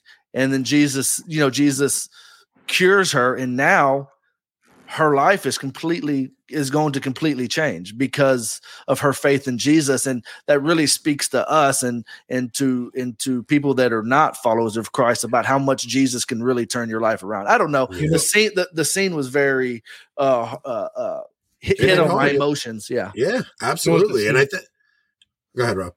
What the scene shows: veneration of first-class relics. I love that you always pick up on things like that. But I want to say something. I want to real quick. Post Millennial. We're going to read it live on air. I'm going to read it, so you'll see that. But also, I want to salute you for watching the show because I know you have such a hard time with it. Like I know you do. Like I see the comments that you leave. I know you have a hard time with it, but you're still sticking through it. And it's like I don't know. I think it's a noble thing you're doing. Like it is a rough one to some of it is very tough to get through for us as Catholics, but I'm glad that you're sticking through it, what's also really interesting about the Veronica scene is that I don't know if there's another account off the top of my head, but in all the miracles and healings and stuff like that Jesus did, he's usually touching people, right? He's going up to them and touching them and doing that. Yet here, things on their eyes. Yeah. Here, Veronica touches the hem of his garment, and Jesus says, "The power left me." Almost like, I don't know, like of course, he knew what was going to happen on one instance, but the other, he rhetorically asked, "Who touched me?" Well, that's what I was going to say, Jason, right? So Jason, the thing is, maybe we are like, how we're saying like we assume Jesus knew everybody's name because he could but maybe he doesn't. Like you do see these scenes in scripture where Jesus says, "Who touched me?" So you think why ask? Because I think it was a teaching opportunity, because you can teach a lot of times through rhetorical questions, right? So I think Jesus is saying, you think that's what that was? He has all these people pushing up on him. Even Peter says, "What do you mean who touched you?" And he goes, "Everybody's pressing up against everybody talking about who touched you." Yeah. And yet you ask, "Who touched me?" And Jesus is making using this as an opportunity to stop the crowds and say, basically, ultimately say, this woman's faith has healed her. Right. He wants her to admit that it was her faith. Yeah. Yeah. It's kind of like Father Mike Schmitz on an Easter homily. He said one time when Jesus was carrying his cross and you had all these people hitting him and spitting on him and mocking him, we tend to a lot of times think these are just random people, and they are to us. But to Jesus knew every single person that day more intimately than they knew themselves. He created every single person that day. Exactly. I think in the first season they showed that, or it might have been the second season, when he heals the paralytic at the pool of Bethesda, that they show that Jesus goes out of his way. They're like, "Why are we going here?" He goes, "I have to go here," and he goes there just to heal him. And it's almost like that. This man was paralyzed from when he was a child the whole time just to show the glory of God. Jesus knew, I have to go here and I have to heal this man. And that's going to wind up getting Z, the zealot to convert, because that's his brother. Rob, you should catch season 2, man. Like, in your spare time. I know it's rough, but you missed a couple of these. I mean, do y'all think there's any more significance to this story about why all she had to do was touch? I mean, I know it's about faith, but again, it almost seems unwilling that Jesus, if you read the account on face value, that Jesus' power just left without his consent. Now, I don't think it went without his consent. No, but permissive will. Right. So, I mean, do y'all think there's deeper meaning to that, or is it just purely a faith healer type story? Yeah, but I think, and look, it's this also gets in. I'm sorry, Rob, but this also gets into a lot of people thinking that if you just have enough faith, Jesus will heal you. But I think these are very specific things in context of while the bridegroom is there, right? Because go ahead. No.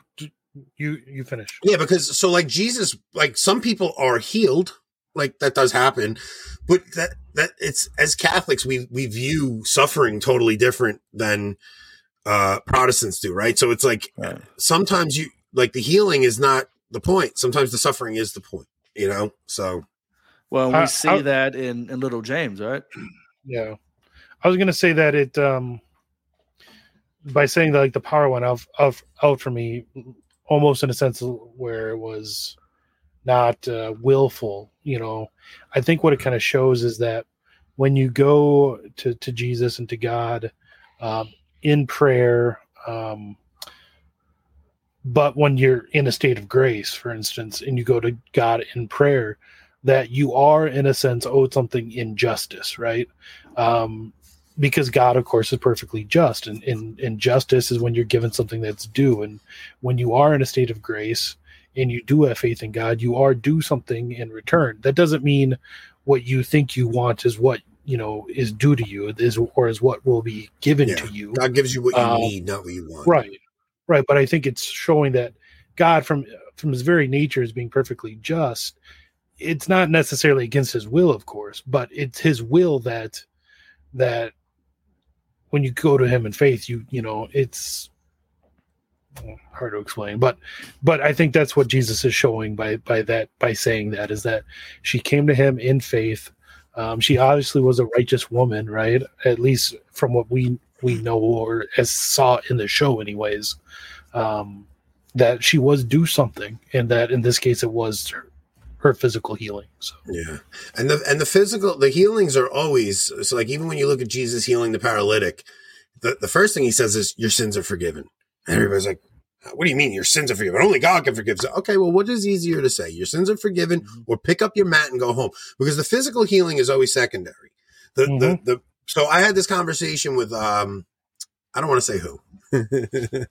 Because they were there. I might be doing a show Friday with this person. Okay. But they were talking about the Novus Ordo and whether the sacraments are valid, and I brought up that the Eucharistic miracles, like there are still Eucharistic miracles in both forms of the Mass, and the thing is they're still going on in the Novus Ordo, right? And he's like, yeah, but that's because of lack of belief. I said, I don't care. That still means you don't see Eucharistic miracles in an invalid Anglican Mass. Exactly. That's the point, right? So it's still a valid. There would be no need for Eucharistic miracles without a lack of belief. So that is correct. But there couldn't be those miracles without validity. Without the validity of the sacrament. So it's like, that's what makes me, when I hear people talk about the Sedevacantis thing and whether the ordinations are valid and the sacraments are valid, I'm sorry. I don't care what your belief is about Francis. What I know is the sacraments are valid, that the church still has the authority to consecrate hosts and all the sacraments are still valid. So, let's see. From Pope Francis, in Hebrew religious tradition, wearing such a garment was a symbol of being clothed with the divine law, the source of blessing. The woman's gesture of touching his garment is thus a form of quiet prayer and a sign of hope. And a sign of faith, too. Definitely. Yeah. That's good. Okay, so let's read the rest of the gospel account, right? So now he said to her daughter, your faith has saved you. Go in peace and be cured of your affliction. While he was still speaking, people from the synagogue official's house arrived and said, your daughter has died. Why trouble the teacher any longer? Disregarding the message that was reported, Jesus said to the synagogue official, do not be afraid, just have faith. So this actually happens in the show. Jesus says, do not be afraid, just have faith. And I thought it was corny when he said it. I was like, there's no way that's what Jesus said. Like, it didn't sound like he would have said, do not be afraid, just have faith. It sounded very Protestant to me. And then I went back and read it, and I'm like, okay, no. That's literally word for word what he said. He did not allow anyone to accompany him inside except for Peter, James, and John, the brother of James. When they had arrived at the house of the synagogue official, he caught sight of a commotion, people weeping and wailing loudly. This happens in the show. So he went in and said to them, why this commotion and weeping? The child is not dead, but asleep. And they ridiculed him. Then he put them all out. He took along the child's father and mother and those who were with him and entered the room where the child was. He took the child by the hand and said to her, Talitha cum, which means, little girl, I say to you, arise. I wish they would have quoted that verbatim. I was about to say, I was waiting for the Talitha cum to come up. It was really no upset reason me not to. Well, they don't say it in the other synoptics. That's the thing. But still, we have an account of actual words of Christ. Right. And they followed the story of Mark. But when you read the other synoptics, they don't say it. So Is Little Lamb in the Mormon Bible? No, none of them say Little Lamb. I don't know. I know it's not in that. The girl, a child of 12, arose immediately and walked around. At that, they were utterly astounded. He gave strict orders that no one should know this and that she should be given something to eat. They handled this perfectly in the show. Perfectly. Notice strictly, once again do not tell anyone. How the act of eating is connected with healing. I always wondered why that say, hey, we'll give her something to eat. I always wondered that about this story. It's so significant because all three synoptics have it. All three of them say, as soon as he tells her to rise, he says, give her something to eat. And it's a really, a really strange thing there, right? It's like he tells them, give her something to eat. And what are you laughing at, Jason? Just my stupid brain. I was going to make. Let's hear it. I was going to make a comment. Maybe dying eats up a lot of energy. Jason's thinking like, when I wake up in the morning, I'm always hungry. I need to break my fast. Yeah. Was that this episode where he explains? Oh, that was so annoying. He's like, I'm going to break my fast. Yeah. You've been on a long fast? 8 hours. Yeah. It's like, oh, he just invented the word breakfast, guys. Is that what they were going for? He just invented the word breakfast. I mean, that's really what they were going for. That's really what they were going. It's actually like one of the great scenes of the Passion is when Jesus is building the table for the rich person. Yes. And Mary comes in and she goes, that's never going to catch on. That's actually but there's actually a scene in the, I'm sorry, go ahead. It just shows the difference in, like, I don't know. I don't know if I can explain it, but like in seriousness, that was endearing, right? It wasn't cheesy in the Passion, funny, right? But in The Chosen, it's all the humor is cheesy and cringy. All right. I mean, come on, cut them some slack, Rob. You're always on their case. Listen, that scene from the Passion, though. What's really phenomenal about that is before Mary goes up like this, Jesus hops up on the table and he sits like that to check for the strength of the table, right? And then he hops down and Mary sits and she goes, "This will never catch on." And it's like him on the altar. She goes, "This will never catch on." And it's like, no. He's going to be on the table. Like, he actually pops up on the table to check the strength of the table. And it's like, let Rob go. Dallas owes Rob some money. Yeah, it's just if you really watch The Passion, that flashback scene is really beautiful because Jesus hops up on the table like he's the lamb on the altar. And Mary comes over and she goes, "This will never catch on." She's talking about the table, but it really is symbolic. Maybe she was saying the Cranmer tables would never catch on. No, right. This thing's not going to work. We don't want picnic tables in the churches. Did you guys see this? Yeah, I died at age 15 of heat stroke right after receiving Jesus in the Eucharist at Mass. Jesus resurrected me from the inside a few minutes later. There is still a witness to this alive. Wow. Pam, how old are you? Listen, I love hearing breaking rules on this show. I love hearing miraculous stories, right? Like I would like to get Roy Schumann on. Somebody in the Telegram chat was asking if we would. I think it was Katie. Katie was asking if we would get Roy Schumann on. Rob has never heard Roy Schumann's conversion, and the thing is, his conversion story was told so many times, but it was also told 20 years ago, and the thing is, there's a lot of new people who've never heard Roy Schumann's conversion story. He was a Jewish guy who started having visions of the Blessed Mother. Now, was he a faithful Jew? Was he an atheist Jew? He was an atheist and had this weird encounter with God, and he knew God existed, and he was like a more of a nominal Jew, and then had this weird encounter with God. And he's like, "Okay, God, if you exist, I'll become whatever you want. If you're God, if you're Buddha, I'll become Buddhist. If you're, Hindu, I'll become Hindu. As long as you're not Jesus, and I have to become Christian." Then he has this vision of Mary. So now he doesn't know the difference in Catholic and Protestant, and he starts going to Protestant churches, and he tells them about this vision he had, and he hears the way they talk about the Blessed Mother, and he goes, "Nah, this ain't right. This ain't right." So he went immediately to the Catholic Church because of these visions he had of Mary. And it's one of the most beautiful stories. And I just, I hope I didn't ruin it for anybody, because when he tells it, it's really, you know what this comment reminds me of? It reminds me of going to a Steubenville conference mass and almost dying of heat stroke in the gym with 2,000 other teenagers. That would have been life-changing. Oh wait, Jeff's not in our Telegram? No, he's joining back up. Okay. Butterfly. If we get him on Post Millennial, I will ask him that. I'll ask him that because he's very big on the conversion of the Jews. I know that. So, okay. So then the last scene of the show. I'm sorry. Since you just mentioned the Telegram, for anyone that wants to, there's a link in the description of the video to our Telegram chat where we just hang out and chat and make jokes. So anyone's welcome in there. It's mainly a roast Anthony chat. I mean, 90% of it is just, where's Anthony? What's he doing? He did this. Margot starts most of the trouble in there. She's already arguing with everybody. Yeah, it's an amazing story. So he said he would come on. I haven't actually reached out to him yet. We just got so many things going on right now. Wait, Roy did say he would come on? Oh yeah, Katie reached out to him and asked him on his chat, and he said absolutely. She gave me his contact info, so all I have to do is reach out to him. Oh wow, Pam awesome. can't find the link. She said. I went to Steubenville conferences many times as a youth minister. My favorite part about the my favorite part about the conference was the bus ride back home.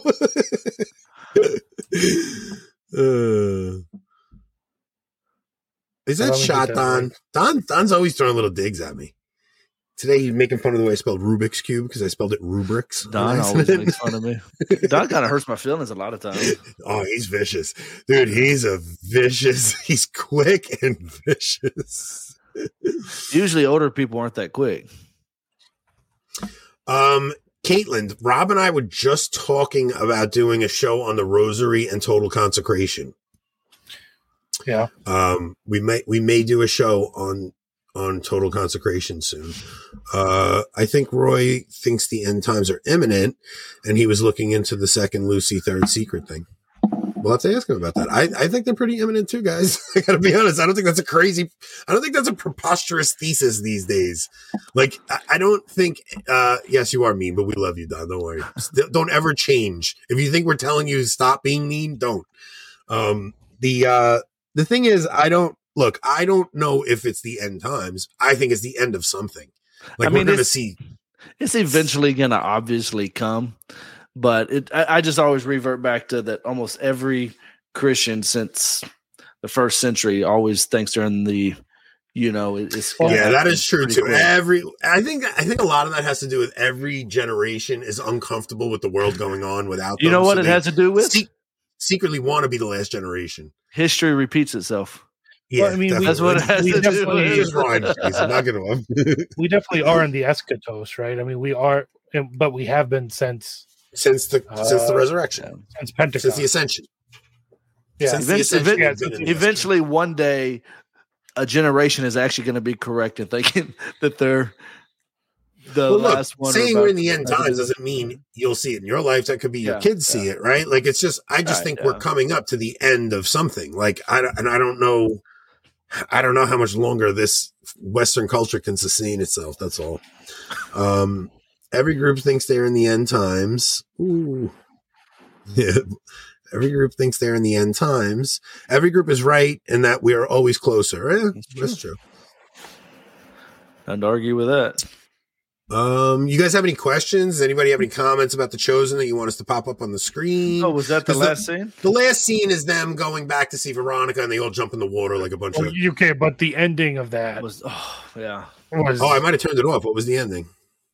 Eden is standing there on the beach watching them all swim and have fun, including, Jesus and swimming and having fun. And you can tell she's just in pain.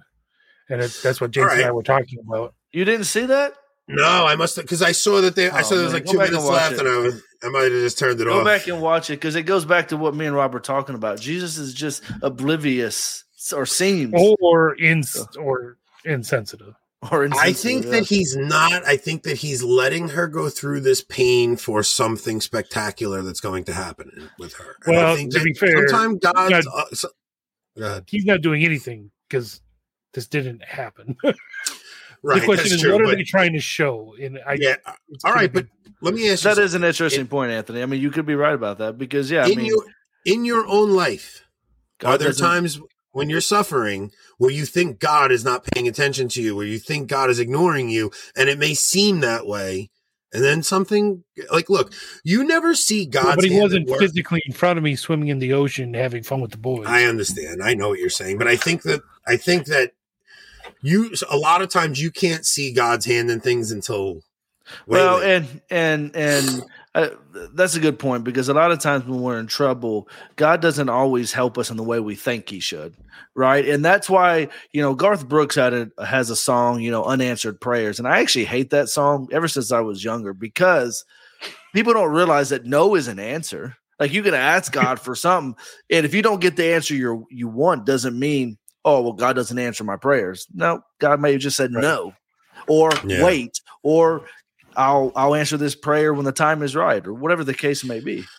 Well, the thing is, there was a time where I was away from the church, right? And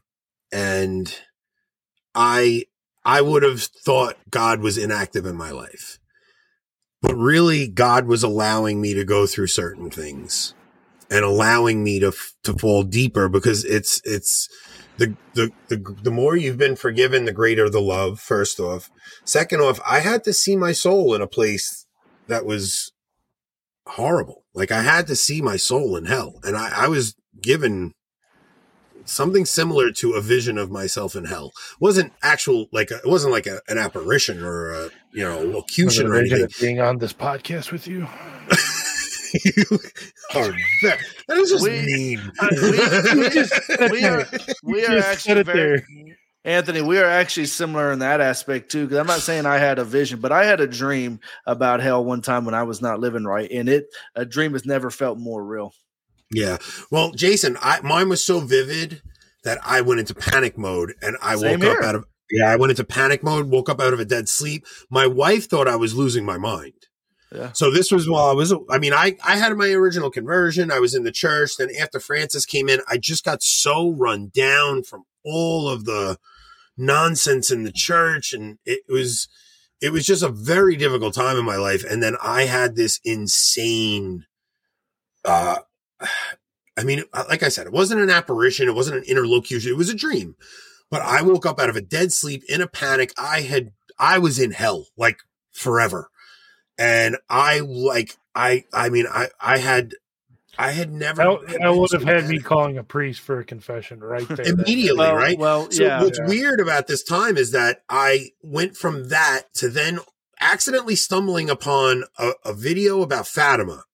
Now, my cousin Eddie, who I talk about all the time in this podcast, which I'm going to catch crap for this, he had the same thing. He converted around the same time. We both fell away from the faith for the same period of time. I called him because we converted around the same time. And I was like, Eddie, I don't know, man. I tell him about the dream. I tell him about the video I saw on Fatima. He goes, Anthony, I just saw that same exact video. I'm going to confession right now. I'm like, holy cow, this is insane. It's so weird. I call my brother Joey. My brother Joey tells me he just watched the same exact video on. It wasn't a new video. It was a video 10, 15 years old.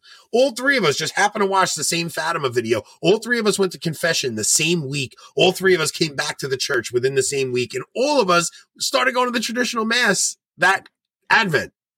It was just a very beautiful time to see, like, my sibling, my cousin, and my sister within a few weeks also came back to the church. It was a really beautiful time. Well, this is probably about, I guess it was right around McCarrick. So what was that, 2017? 2018, Summer of Shame. Summer of Shame, yeah. But like mine was similar. I mean, this was before I was Catholic or even in the process of converting to Catholicism. But yeah, I mean, like, I've woken up from dreams before where you feel like you're falling, your heart's racing. But this was different. Like, I woke up and it was like I could literally feel the fires of hell. Like I felt very hot. I had a lot of anxiety. I was actually pretty fearful, pretty scared when I woke up. In a panic like you. And I just remember from the dream, it was like, basically it said, if you don't change, this is where you're going to end up.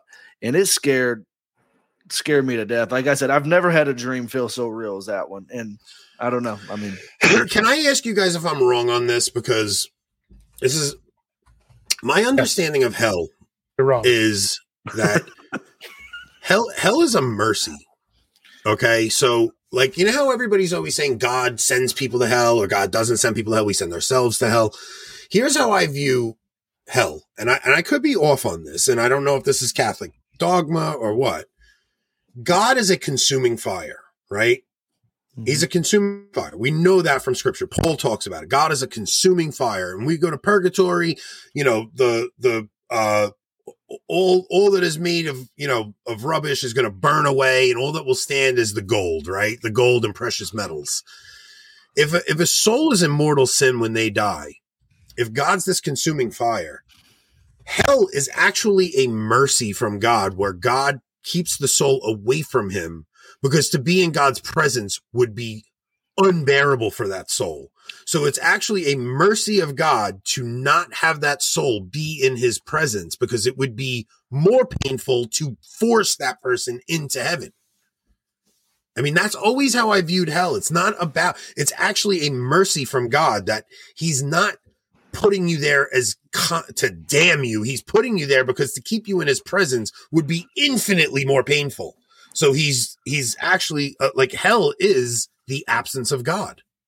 I mean, I could be wrong about that. And if I'm wrong, please guys don't jump down my throat. That is just always how my conception of hell seemed to be. And I'm going to check on that. If anybody, fathers in the chat still, please let me know. I don't know if I'm off on that, but I really do see hell as a mercy from God, not the way we all kind of think God damns somebody or we send ourselves to hell. It's really because we couldn't bear to be in his presence. Yeah, I mean, I don't know. I don't have anything to add to that. Rick, maybe. I mean, I don't know. Rick on Twitter. Oh wow, yeah, that's right. So yeah, no. Does anybody in the chat have any opinions on what I just said? I mean, I don't think I'm. So I know that when a soul goes to hell, so God is the source of the theological virtues, right? Hope, faith, hope, and charity. Now, a soul in hell they of course believe in God, right? Whether they did beforehand or not, doesn't matter. They believe now. There's no atheists in hell, as the saying goes. Right. They don't have faith in the sense that they entrust themselves to God, which is what faith is. They don't, of course, have hope of salvation because they've been damned. But more importantly, they also have no charity, no love. Like a soul in hell despises everyone, themselves, God, and every single person they ever thought they loved on earth. They despise everyone. And without the theological virtues, they can't be united with God in heaven. Well, I guess what would happen if they were somehow? I don't know. Well, the thing is, think about what we're saying. We say the fires of hell, right? We say the fires of hell. The thing is, even in hell, God is still, it's more torture to be in hell away from God, even still, because God is this burning fire. So we call the cherubim are the burning ones because they're the ones closest to the throne of God. The seraphim, I'm sorry. Yeah. The seraphim are the closest to the throne of God. They're the burning ones. So it's like, but when you're in heaven, after you go through purgatory, all the corruption is burned away and all that's left is the precious gold. So you're adapted to be in God's presence at this point.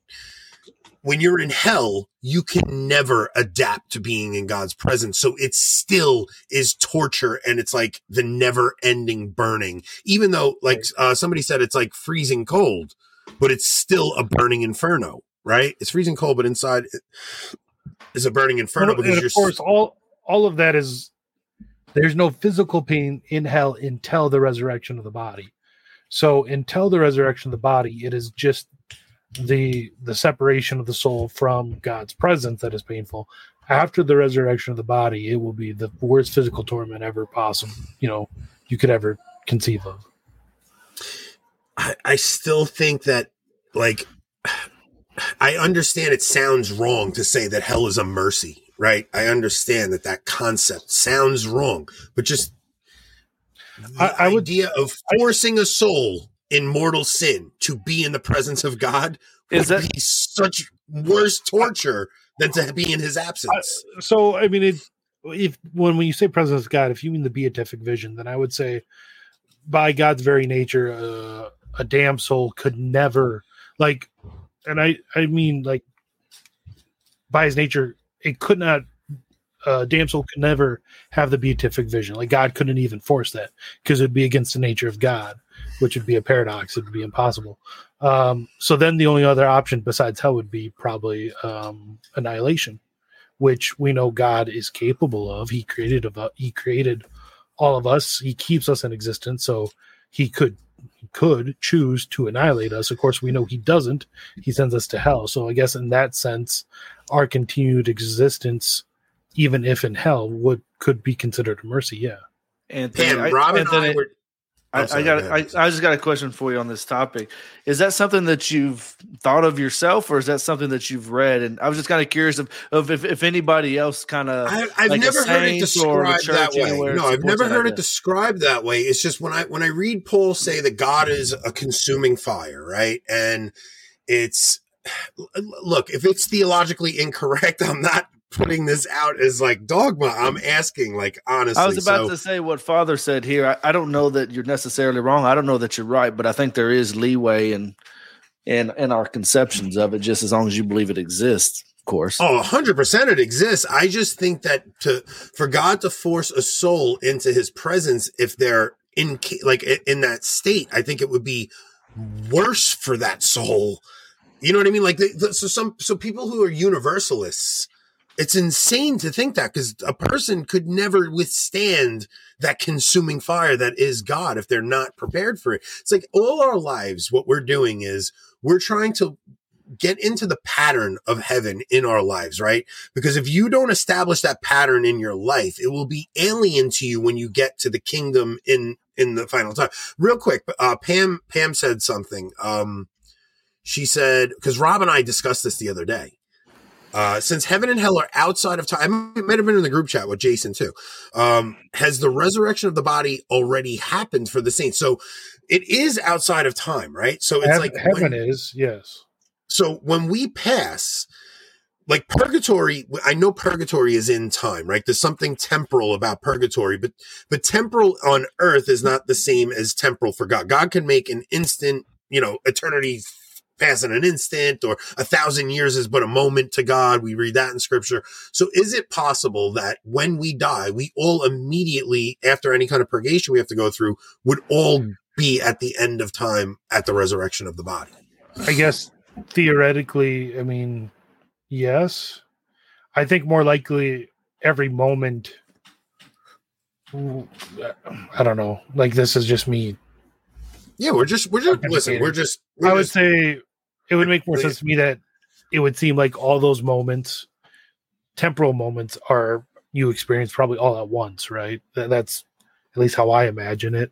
But the resurrection of the body does happen inside of time, at the end of time. At the end of time. But if we are leaving, if our souls are leaving our bodies and we're leaving time, like who's to say that we're not?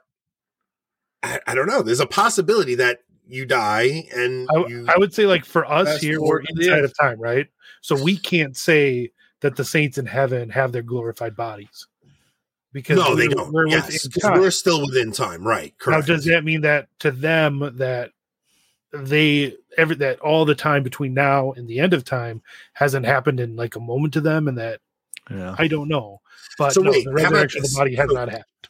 The way that prophecy unfolds in scripture, right? It's like, doesn't that mean God is not bound by time? So God has seen the whole story play out already, right?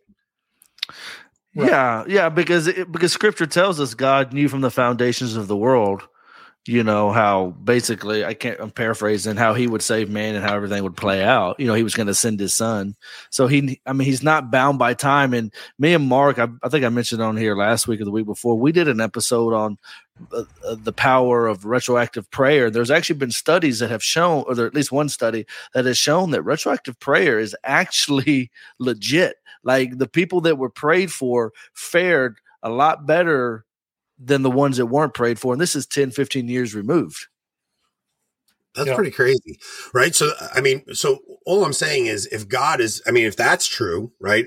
If retroactive prayer works. I sent you the link. Did you ever get it?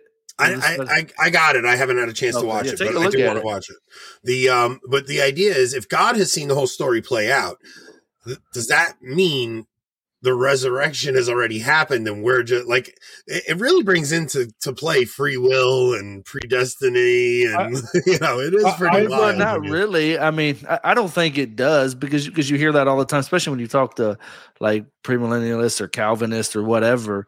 I mean, just because God knows what's going to happen doesn't really take away our free will. It's just his infinite knowledge and knowing how we're going to react. Like, he still asked Mary at the Annunciation, or the angel Gabriel asked Mary at the Annunciation, but God she still gave her consent of free will, but God already knew from the beginning of the world that she was going to say yes. Yeah, but she still chose made that it. decision. It's almost like salvation history was waiting on Mary. Like God couldn't just stick Jesus in. Like there was, it was 600 years where God is silent to the Jews, and it's like where we have the Maccabees as Catholics, but the Protestants think there's this 400-year period of silence, right? But in reality, it's like there's this. It's like God couldn't come into the world until Mary comes, and Mary had to choose that freely. God, of course, had to give her the grace to be open to it. But what makes her so powerful is that when we go over the story of Mary, did you know? It's like, Mary had to have a very good grasp of the suffering she would endure for her yes to be so meaningful. So Brandon and postmillennial integralists here kind of have intertwining points. So like Brandon says, God is outside of time, but we as creatures aren't. We can't be. And like postmillennial integralists is, God's nature, the divine nature, is uncreated. Of course, it's necessary, but we're created beings. We always will have a start, right? That's one thing a lot of people don't understand. Our souls aren't they're not eternal. Souls don't exist before our birth. Correct. Right. So we will have life everlasting. But right. The thing we is are immortal, but not eternal. Right. We're immortal. We'll have life everlasting. But the thing is, when you receive the Eucharist, you are receiving eternal life because you're receiving Christ, who is eternal. Right? It's this really wild thing. Where you're receiving the life of God. Yes. You're receiving eternal life in your soul because you are receiving Jesus into your soul. It's a really wild thing that, like, if you really meditate on it, what Jesus is saying, like, you can have eternal life now. We are immortal. Jesus is eternal, but because we receive Jesus, we can receive eternal life into us. It's a pretty, when Jesus says, I am the way, the truth, and the life, I am, it's pretty amazing. Yeah, I always like the saying where they say, Jesus came down to earth to be, through the incarnation so that he could bring us up to participate in the divine life of the Trinity. Right. So I think we should chop this end of the show up as a clip. Margot's saying she's not smart enough for this part, but I kind of think the theological musings that we just had, like, I think it's interesting. And if I'm wrong, I want to be corrected. That's the thing. I submit to the church, of course. Yeah. If I'm wrong on something, I'm not asserting anything in my proposition that I made tonight. I was trying to explain it in a way where that's kind of how it's kind of just through reading scripture and reading some of the saints and things like that. It's just kind of, I almost feel like hell is a merciful act of God to not, because I feel like it would be torture to put a soul into his presence if they are not prepared for it. I don't know if any of us are smart enough, but some of us are better at faking it than others. He's right about myself.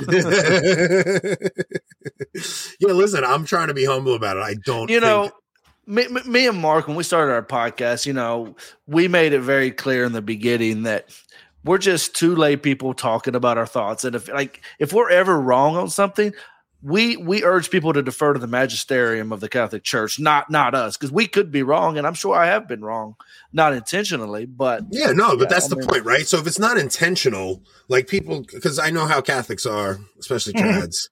But we just enjoy it. It's nice sometimes just to get on and talk about these topics, because we do that in person, right? With our friends. Sometimes we'll get on, we'll just talk about random theological topics. It's just nice to do it with other friends. Yeah, you're talking with a couple of friends. We're talking with the audience. We're seeing their perspective on it. It's like, dude, the thing is, the greatest. I'm sorry, and doing it like this is a good point. The audience, actually, I've been educated through this past year and a half many times by comments that the people have made in the comments or on the video or live. I've learned a lot just from what we should try sometime, that we're interacting with. When we feel like we're about to go off on a tangent like this and could use some more input from the audience, we should move this over to Telegram and actually have a video chat or audio chat with the audience. The problem is if we did that now, like it's 10 o'clock already and I have work tomorrow. So that ain't Well, happening. I'm saying not now. I'm saying No, we should have done you're right. an hour 100%. ago. Well, especially for like our hardcore fans. But let's see. What is Anthony? That's a cool idea. Jonathan Peugeot holds that view of the heaven and the resurrection. So I listen to a lot of Peugeot. I love Peugeot. Like, I don't know. I love hearing how the East sees things sometimes. I've never heard him say that, but I love hearing the mysticism of the East. Even though they're wrong on certain things, they have a very similar understanding of holiness. Like the Orthodox understand holiness, okay? Which is drastically different from anything Protestant I've ever seen, where they understand that like theosis, their idea of theosis, where you become more and more like God. That's what becoming a saint is. But even this whole conversation, it's like, if I didn't meet you guys and we didn't have the people that we're talking to right now, like I don't have people in my regular life I'm having these conversations with, right? Like where else are you going to have this conversation?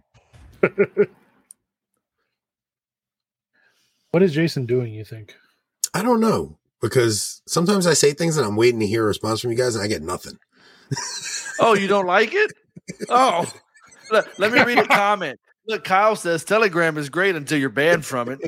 Wow, yeah, you're right, Kyle. Like being banned from Telegram, which is unbannable, is amazing. That really is quite an accomplishment, Kyle. Yeah, I don't have many people I'm having these conversations with in my real life. I mean, I go to work. I'm in construction. I'm working with a bunch of, you know. You're right. You're trying to convince guys to eat dirty chicken wings off the street. Yeah, he's really worried about this. I'm going through our YouTube studio, and of course, Anthony doesn't tell me. You know, all of a sudden I'm looking. What is this uploaded? So wait a minute. Why would Here's he the reason upload I did this? that. Here's the reason I did that, because that video on my other YouTube channel has 100,000 views. It's the most viral video I've ever put up, and I'm like, oh, maybe it'll get us. Maybe I get a little try. I got 40 views. Like I should just take it down. Did you use the same like description and tags and everything? No, because I wrote the original description was like dirty deep throat or something. It was pretty gross. Yeah. It was Good gracious, no wonder you got it. See, guys, we're not grifters. If we were grifters, we could have done that. Oh, Well, man. we're definitely not Catholic grifters This anymore. show went after off that. the rails. I don't know how we did this. I don't know what we're doing. What do you mean? Like every show, you literally say we got off topic or went downhill. I don't know how that happened. Like at some point, you got to quit acting surprised. Wait, what do we? Rob, I'm Say sorry. I was made a reading great again. point. And you ignored me. Just I for the did that on comment. Thank you. purpose. Wait, Rob, what did you just talk about with Mac that you're catching up now? or what? The Catechism in a Year I started. How's that? How is it? So I Don't decided ask to start it Contrarian Rob. yesterday, which is 10 days late for those Well, of they're you. only 10 minutes a day, right? You can listen to 5 in a day. 15 or 20. But I decided to do the Bible in a year as well at the same time. So I got caught up to the Bible in a year yesterday, and I'm working on the Catechism in a year now. It's all right. I mean, Which one do you like better? so the Bible in the year, he uses the RSV, which I'm okay with. Like, it's not the Dewey Reams, but it's not bad. In his commentaries, for the most part, okay. The commentary on Genesis 1, I wasn't a fan of personally, but other than that, mostly good. The Catechism, he's not offering a ton of commentary on it. It's more He's just reading the catechism. some of the introductory episodes. Now, is he reading the 92 catechism? I think he's reading Or the most current version The of current. the 92. Yeah, current version. So I know I'm gonna have a problem with certain parts when he gets there. But Yeah. I tell at you, you first- want to know who stands by the current iteration is Mark. I know. Mark he stands does. by the current We iteration. ought to have Mark and Rob duke it out on an episode. Well, let me ask I you something. wouldn't. Other It than the wouldn't death be penalty, duking it out. other than the death penalty, is there anything else in the new catechism that is controversial? Not that I think that- some of the way they give weight to certain things over others, and maybe some of the language they use maybe isn't super great. Christopher Plants raves about the 92.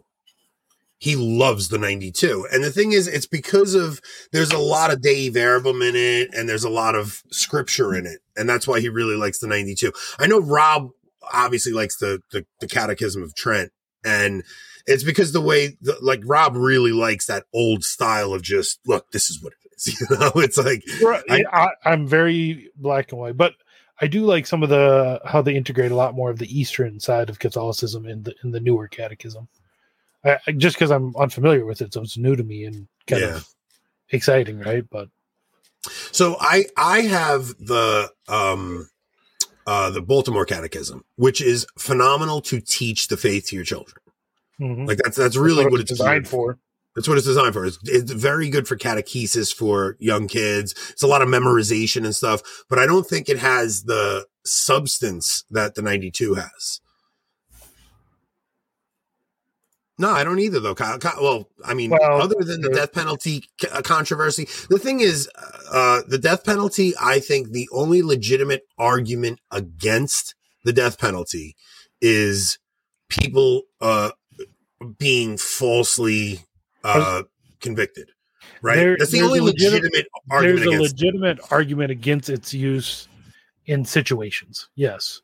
I mean, well, just false convictions, one, and modern government falsely framing people, things like that. That's the only legitimate criticism.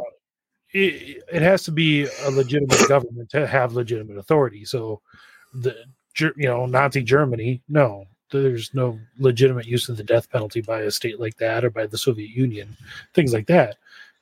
One could argue, can modern America legitimately execute someone justly?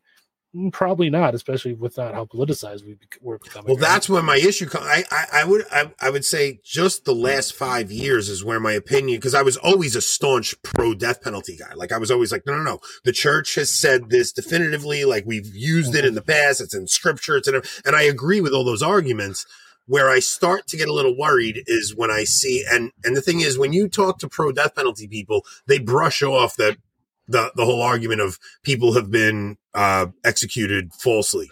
Ironically enough, a lot of people will say that, but in the same breath say, "Oh, I completely support it unequivocally," but in the same breath say our government's corrupt, and it's kind of that's what drives. That's why I like. I don't like the language Francis used building up to it, because him saying it's inadmissible, I don't like that because it's almost implying morally inadmissible. No, if you would come out and clarify what exactly he meant. Might be better. Well, I don't think it's morally inadmissible. I think morally it's 100% acceptable. Yeah. It's the situations we're describing that I hear the argument. That's all I'm saying. Well, here's my question: is like I'm there with you. I don't think morally it's inadmissible. I mean, I think there's a lot of moral and reasons and reasons along the justice and whatnot. Kind of like what Samantha is saying here. And I don't necessarily agree with what Pope Francis, one of his reasonings is that the jail systems are better and et cetera, et cetera. Well, or the prison systems. Well, that's a very first world centric idea to begin with. But on top of it, and it's really only existed for the last century. And if you go to the flip side though, like I said, I don't think I can argue against the morality of the death penalty because I do believe it is moral and its proper use. And maybe you guys can clarify for me.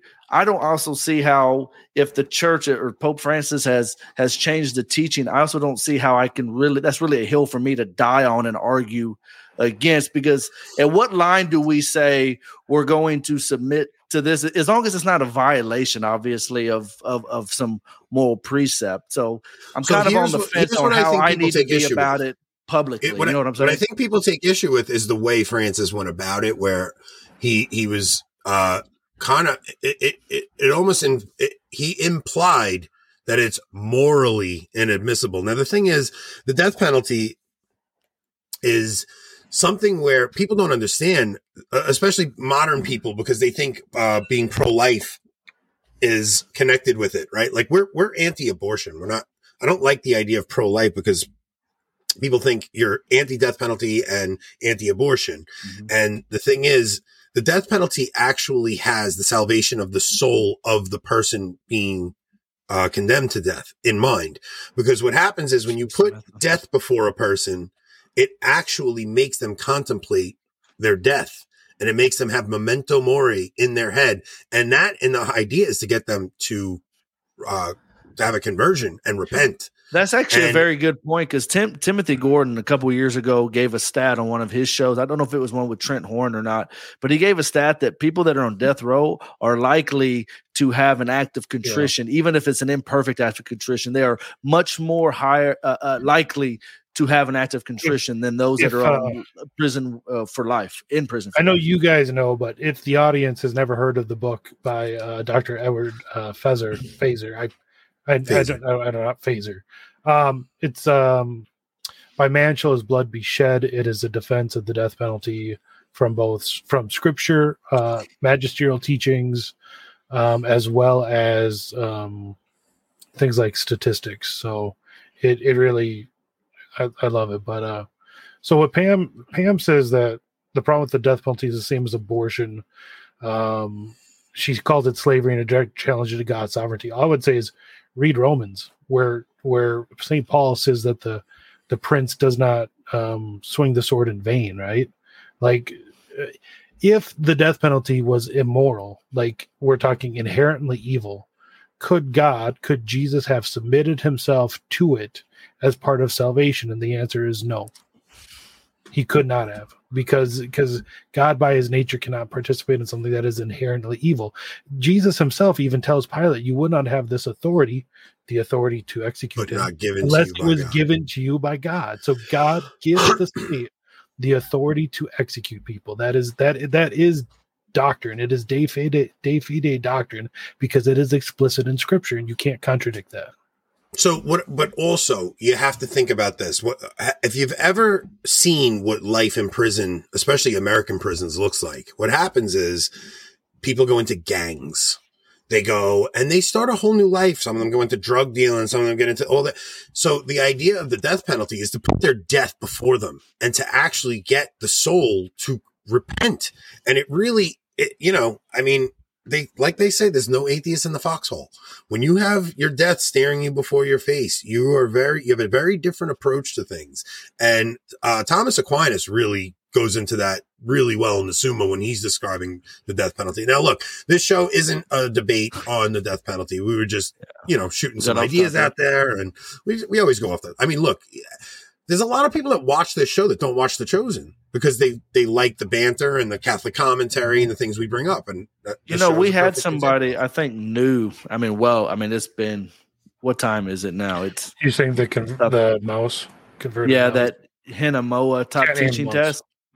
No, her. But there was another one that made a comment. We never got around to saying anything, but they had just asked, if you guys all hate the show so much, why watch? And I was like, well, I just made a comment that we did. I don't know if they're still in the chat or not, but it was about 8:44. It's at 8:44 p.m. if you go up. But I think that's a new listener. I've never seen them in here before. But I was just going to make the point that we don't hate the show. I mean, anything. Wait, I don't hate the show at all. I like the show. We always. Why? Somebody actually said that, huh? Yeah. No, look. Okay, so here's the thing. Jason and I like the show more than Rob, right? Rob has way more issues in it than Jason and I. But the idea is, if there are theological issues, we want to bring them up. And there are a lot of Catholics watching the show, and a lot of these things are subtle. So, having 3 Catholics watch the show, if we pick up on something, we want to make sure we discuss it with our Catholic audience, because sometimes these things are subtle. They go real quick, and you don't catch them. And if you want to watch a show where everybody's in an echo chamber, I mean, it's kind of like they have those. And I think there's other reviews for that. Yeah, there's show other has Chosen reviews that are echo chambers, and they just fanboy the show, right? That's not what we're. Well, not only that, but we disagree on some things, or whatnot, and we talk about it. I don't see the harm in that. I mean, no, and look, a lot of it is Protestant critique on here, because I feel like a lot of the show is Catholic critique. Like I do. I think some of the comments The Chosen has thrown up on Instagram is Catholic critique, and they're making comments. And right. Think of we were going to discuss that.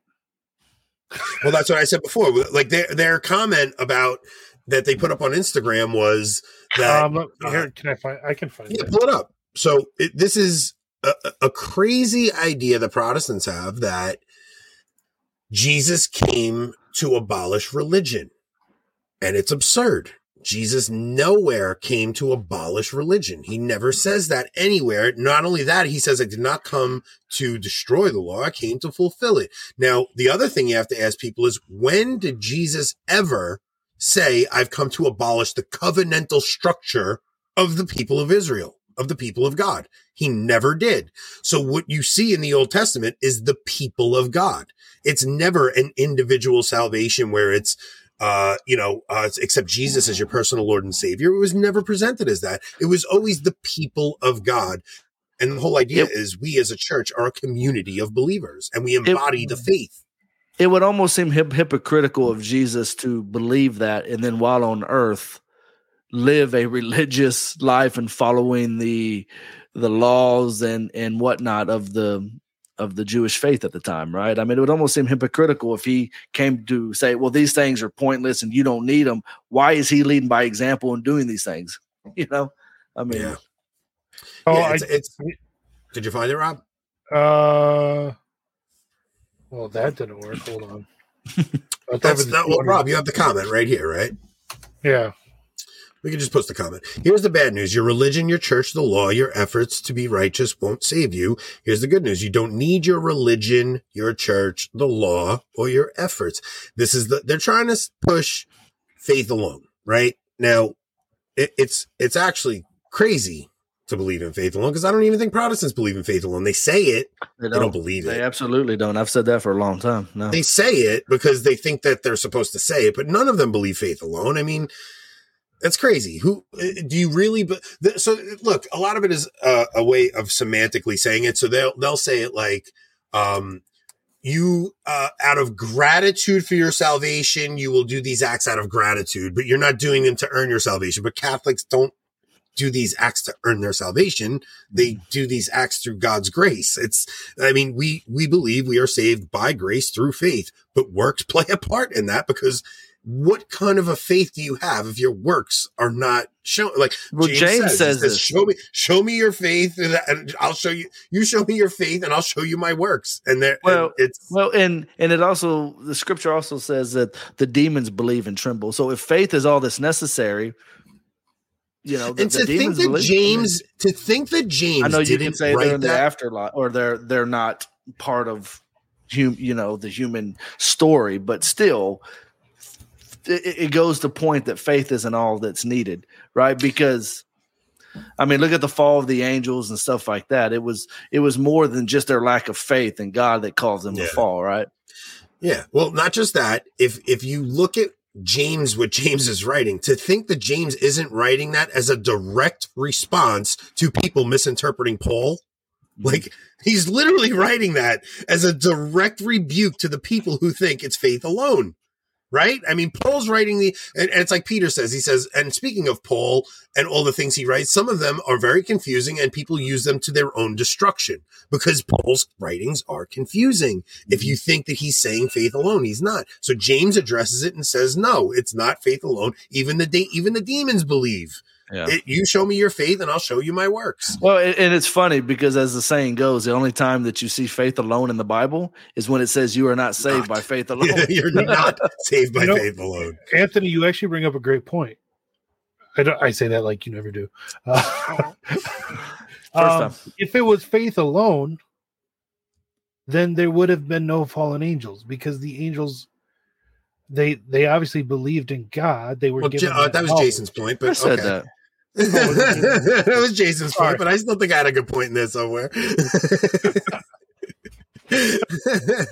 if he doesn't want to be a part of the show, then I mean, I will take credit for Jason's point, but it's okay. I really didn't think anybody heard me because. No, I was listening to you, Jason. But anyway, I'll be honest. I honestly think that the three of us are the perfect combination for this show. I enjoy doing it with both of you. I think you guys challenge me in a lot of things. I really do enjoy doing it with both of you. I hope the three of us stick it out the whole season and continue on to the whole series. How many episodes are there on this thing? I'm not sure. Christianity does bring about major changes among the Jews and their practice to the point of splitting and conflict. But instead of the structure being destroyed, the structure is reshaped. That's it. That's new wineskins, right? New wine and new wineskins. So I mean, that is what we're talking about. It's a new structure and a new shape, and you can't fit new wine into these old wineskins. There's going to be some changes here, but it's not a destruction of it. It's a reshaping of it. And that's literally why it was ironic that The Chosen posted that comment on the episode where they did the wineskins. No, they did that on episode 3. No. That wasn't. Okay. Okay.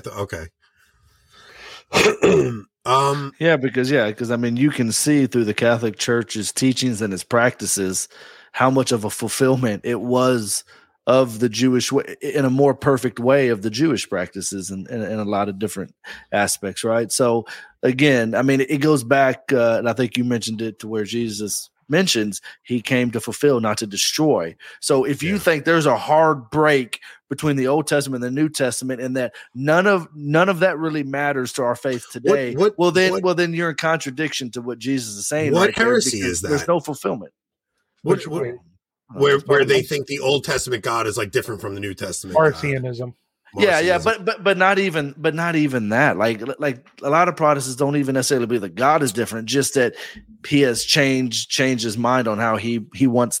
And again, God hasn't changed his mind. The story has, I guess, the story of salvation has just developed, right? Like, for lack of a better term. Right. So that's kind of why I like. Well, first off, real quick, I just want to say this to Pam. So, Pam, you're writing a research paper on the death penalty. What Rob said to read this book, please read opposing opinions before you write it. Not because I'm trying to convince you of the other opinion, because you should challenge yourself before you write. Like, don't read only things that advance this preconceived notion you have. Read what the church taught before the current iteration. They're still on the death penalty in the comments. Yeah. Well, I had to just address that real quick. But like Jason was saying, so I like the movie of which movie is it? Noah. That's a clue. The movie Noah, right? So the new one? The new one. I like the one with Russell Crowe. Russell Crowe. Here's why. Like the rock monsters? Here's why. Okay. Here's why I like it. At this point in salvation history, we know so little about God. Okay. You really have to, knowing what we know now, like, you could look back on that movie and be like, oh, come on. But at this time, this is God revealing himself. So, like, God reveals himself slowly to man. Like, we don't have the 10 Commandments yet. We don't have any of that.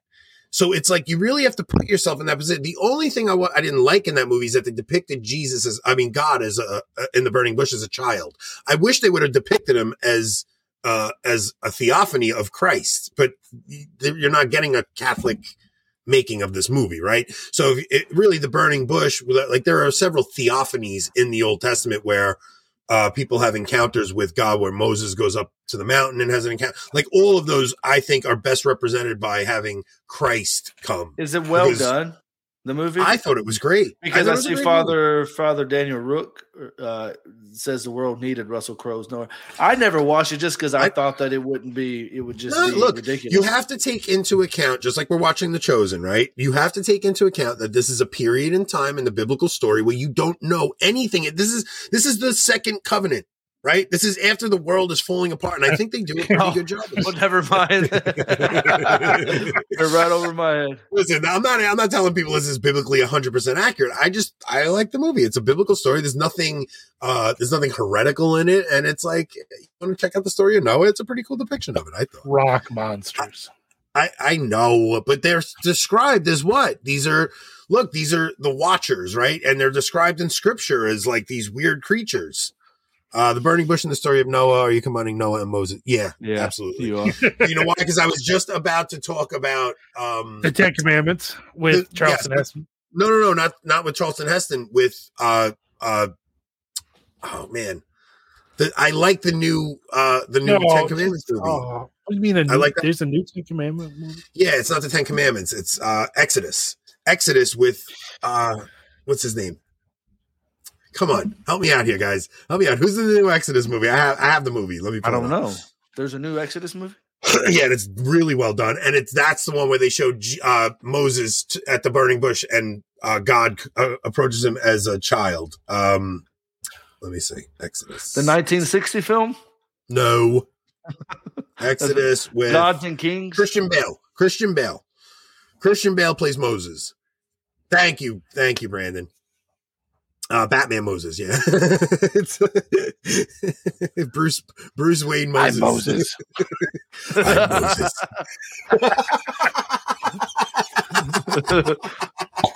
That's line of the night, Rob. I'm Moses.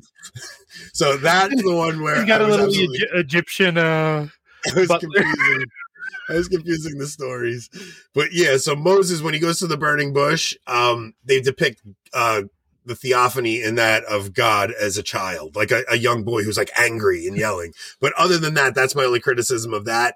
In Noah, I honestly, the rock monsters, that's it. But like, put your mind past that. Like, just take some literary license in there. Come on. Did they borrow the rock monsters from Tolkien? Nah, they're pretty poor. Yeah. Psycho Moses. What else is he in? Memento. Man. No, he's not. When in he got Christian Bale, is it Memento? No, he's isn't that where the guy loses his memory in every skinny? few minutes? That's not Memento. That's The Machinist. Oh yes, you're right. The Machinist. He was in that. He's great in that movie. But what other iconic roles that we could do impressions? I'm Moses. You're not going to top that. You're not going to top that, Rob. That was line of the night for sure. Yeah. Let my people go. Let my people go. Some Egyptians just want to see the world burn. Oh man, are we really doing these? Yes. This is well beyond chosen at this point. This is actually probably the funniest bit we've ever done on this show ever. This is like an old school radio bit. Connor joined. How do we get to this? Connor's here. Connor's here. Yeah, he popped up a little bit ago. Connor still hasn't told me if he's 100% coming to trivia tomorrow. All right, so guys, let's wrap this up because I got to go to bed. We have trivia tomorrow night, returning to Meaning of Catholic. You already missed that line. Rob pulled that line before. Yeah, that's true. Any show he does with Anthony is hell, and he gave us "I'm Batman" or "I'm Moses." Rob, you win line of the night tonight. It's 2.5 hours. Apparently, it's been off the rails. 2 hours. It's been off the rails since 9 o'clock. How about Moses? Stand your ground. The Lord will fight for you. I wish I knew more Christian Bale movies. All I want to do is. He was in. Wasn't he in the Prestige? The Prestige, right? The Magician was great in that one. Honestly, that's a good movie. Oh, a great movie. I'm falling asleep here, guys. So, all right, we have trivia tomorrow night on Meaning of Catholic. Kyle will be on trivia with us. Literally told Matt Frass producer I couldn't do tomorrow because it conflicted with trivia. Good, Kyle. I'm glad you have your priorities straight because he couldn't have an interview with Thursday on Thursday because of trivia. I mean, if you want to do an afternoon interview with Frad's producer, just saying he had a live show same time as we were doing. So just saying, doing this. Kyle, yeah. All right, Connor said he will be there for trivia tomorrow. Connor did. Yeah, Connor said he'll be there tomorrow. All right, so Connor will be with us tomorrow. All right, guys, we have trivia tomorrow. Then Friday, we're not 100% yet, but you may see the show I said I'd never do on Friday, where we actually talk about things I said I'd never talk about. We may discuss the hierarchy, the current state of things, Pell dying, Francis's pontificate. I may or may not be there. It might just be Anthony and if it may be me and who shall not be named. Me and somebody, yeah. I almost said his name. All right, so me and somebody. If Rob, you want to join us, I will push it off till 9 o'clock. If you think you can't make it, let me know because then I'll do 8 o'clock. What a jerk! You'll push it back late for him, but you won't push it back later. On a Friday night. Friday and his wife's Friday. Yeah, my wife's away. It's on a Friday. Oh. Jason, if you want to do a Friday night show, I'll go at 10 o'clock at night. I don't care. I can't do it on a weeknight. So rude. Jason, if we started this at 9 o'clock If we started this at 9 o'clock, This wouldn't have been a 11:30. 2.5 hour episode. No, I it wouldn't guarantee have. that. Right. We So we would have started stayed at on 8. topic. We can This hang is it. dangerous going early. Yes, it is. The theme for trivia. I don't think we have one. You know what? I'm going to look through season Patrick 2 Madrid. kickoff. Season 2 kickoff. I'm going to look through Patrick Madrid's trivia book tomorrow at work. I'm gonna see There's if I a can new find some intro for tomorrow, everyone. Is it on Avoiding It's Babylon? on Meaning of Catholic. I'm being Catholic. Jason, can you make it or you can't? What time is it? 8? Yeah. No, like 8 7? Central or 8? 8 7. Eastern, 7 Central. What do you got? The girls have wrestling? Yeah, I might be able to make it. Listen, if you get home from wrestling and like we're already in it, and you want to just come and hang, you can jump on late. Okay. I mean, I you can't might do that. compete, but if you want to just jump on and hang, He says that, but we'll give you enough points to make it competitive. You know that. yeah. I mean, Yeah. does it matter who wins anyway? I mean, come on. Well, but at least you'll Actually, get a chance. it does because I keep score since a certain friend of ours was messing up the score. Connor. I'm Connor. I'm the keeper of the scores. I'm Connor. All right, yeah, guys, we're gonna wrap it up. So we Look, got some fun- they're just leaving us at this point. yeah, everybody's done. So this is a long one, man. I have to go to bed. My son's was fun, dying to though. go to bed, and I'm still talking down here. So, all right, gentlemen, this was a fun one. I enjoyed it. I'm gonna chop up this last segment on our, theorizing on hell and death penalty stuff. DJ Screw. I'm gonna chop it up. Jason, if you want that clip to throw on your channel, that's a good one to put on your channel. Which one? The whole Rob end of the going show. Moses, I thought the Chris last hour of this show was really interesting. I mean, I need to do it, but I just haven't made time to cut an intro. You're a tech guy, dude. You know how long it takes me to upload these, by the way? I'm sure. No, Rob, honestly, look. No, I mean to for Jason to have access to them. Well, not just that. Rob does so much behind the scenes that, for the trivia, I make sure I come up with the questions because I'm like, I don't want to burden Rob anymore. I try. Rob's even for working this on the show. Anthony's stuffing chicken wings down people's throats at work. No, I'm writing up. Look, I break down the scenes for us. I try to do as much on-air stuff as I can because I'm not capable of doing what Rob does. It's like I try as hard as I can to carry my weight. Rob does a lot. Which is why I find it so humorous when you say your wife doesn't know who makes the thumbnails. She doesn't know. She doesn't know if I'm. My wife doesn't know anything that's going on here. She knows Nothing. you're not making the thumbnails. I hope he doesn't says know. that one day and she walks up right behind him on camera. I don't. Just Listen to me. slap someone across the back of the head. She would. I'm talking tough, but she would. Kyle, your prize for winning was we let you come back on. And host. Let you host it. Well, you hosted that. He's never getting that again. I saw some of the clips he put on his channel. This guy's got nerve. I saw some I of the liked clips them. he put They were on all his- just making fun I'm of sure me. you liked They them. were all good. Yeah. What's the Not big a fun of lie Anthony? was detected. All right, guys. I'm going to bed. Rob, take us out, boy. Okay. Have a good night, everyone. United Clans, Enoch, let's go. Yo. Take me back to my reversion. Unite the clans, I give thanks to each person. It's that same holy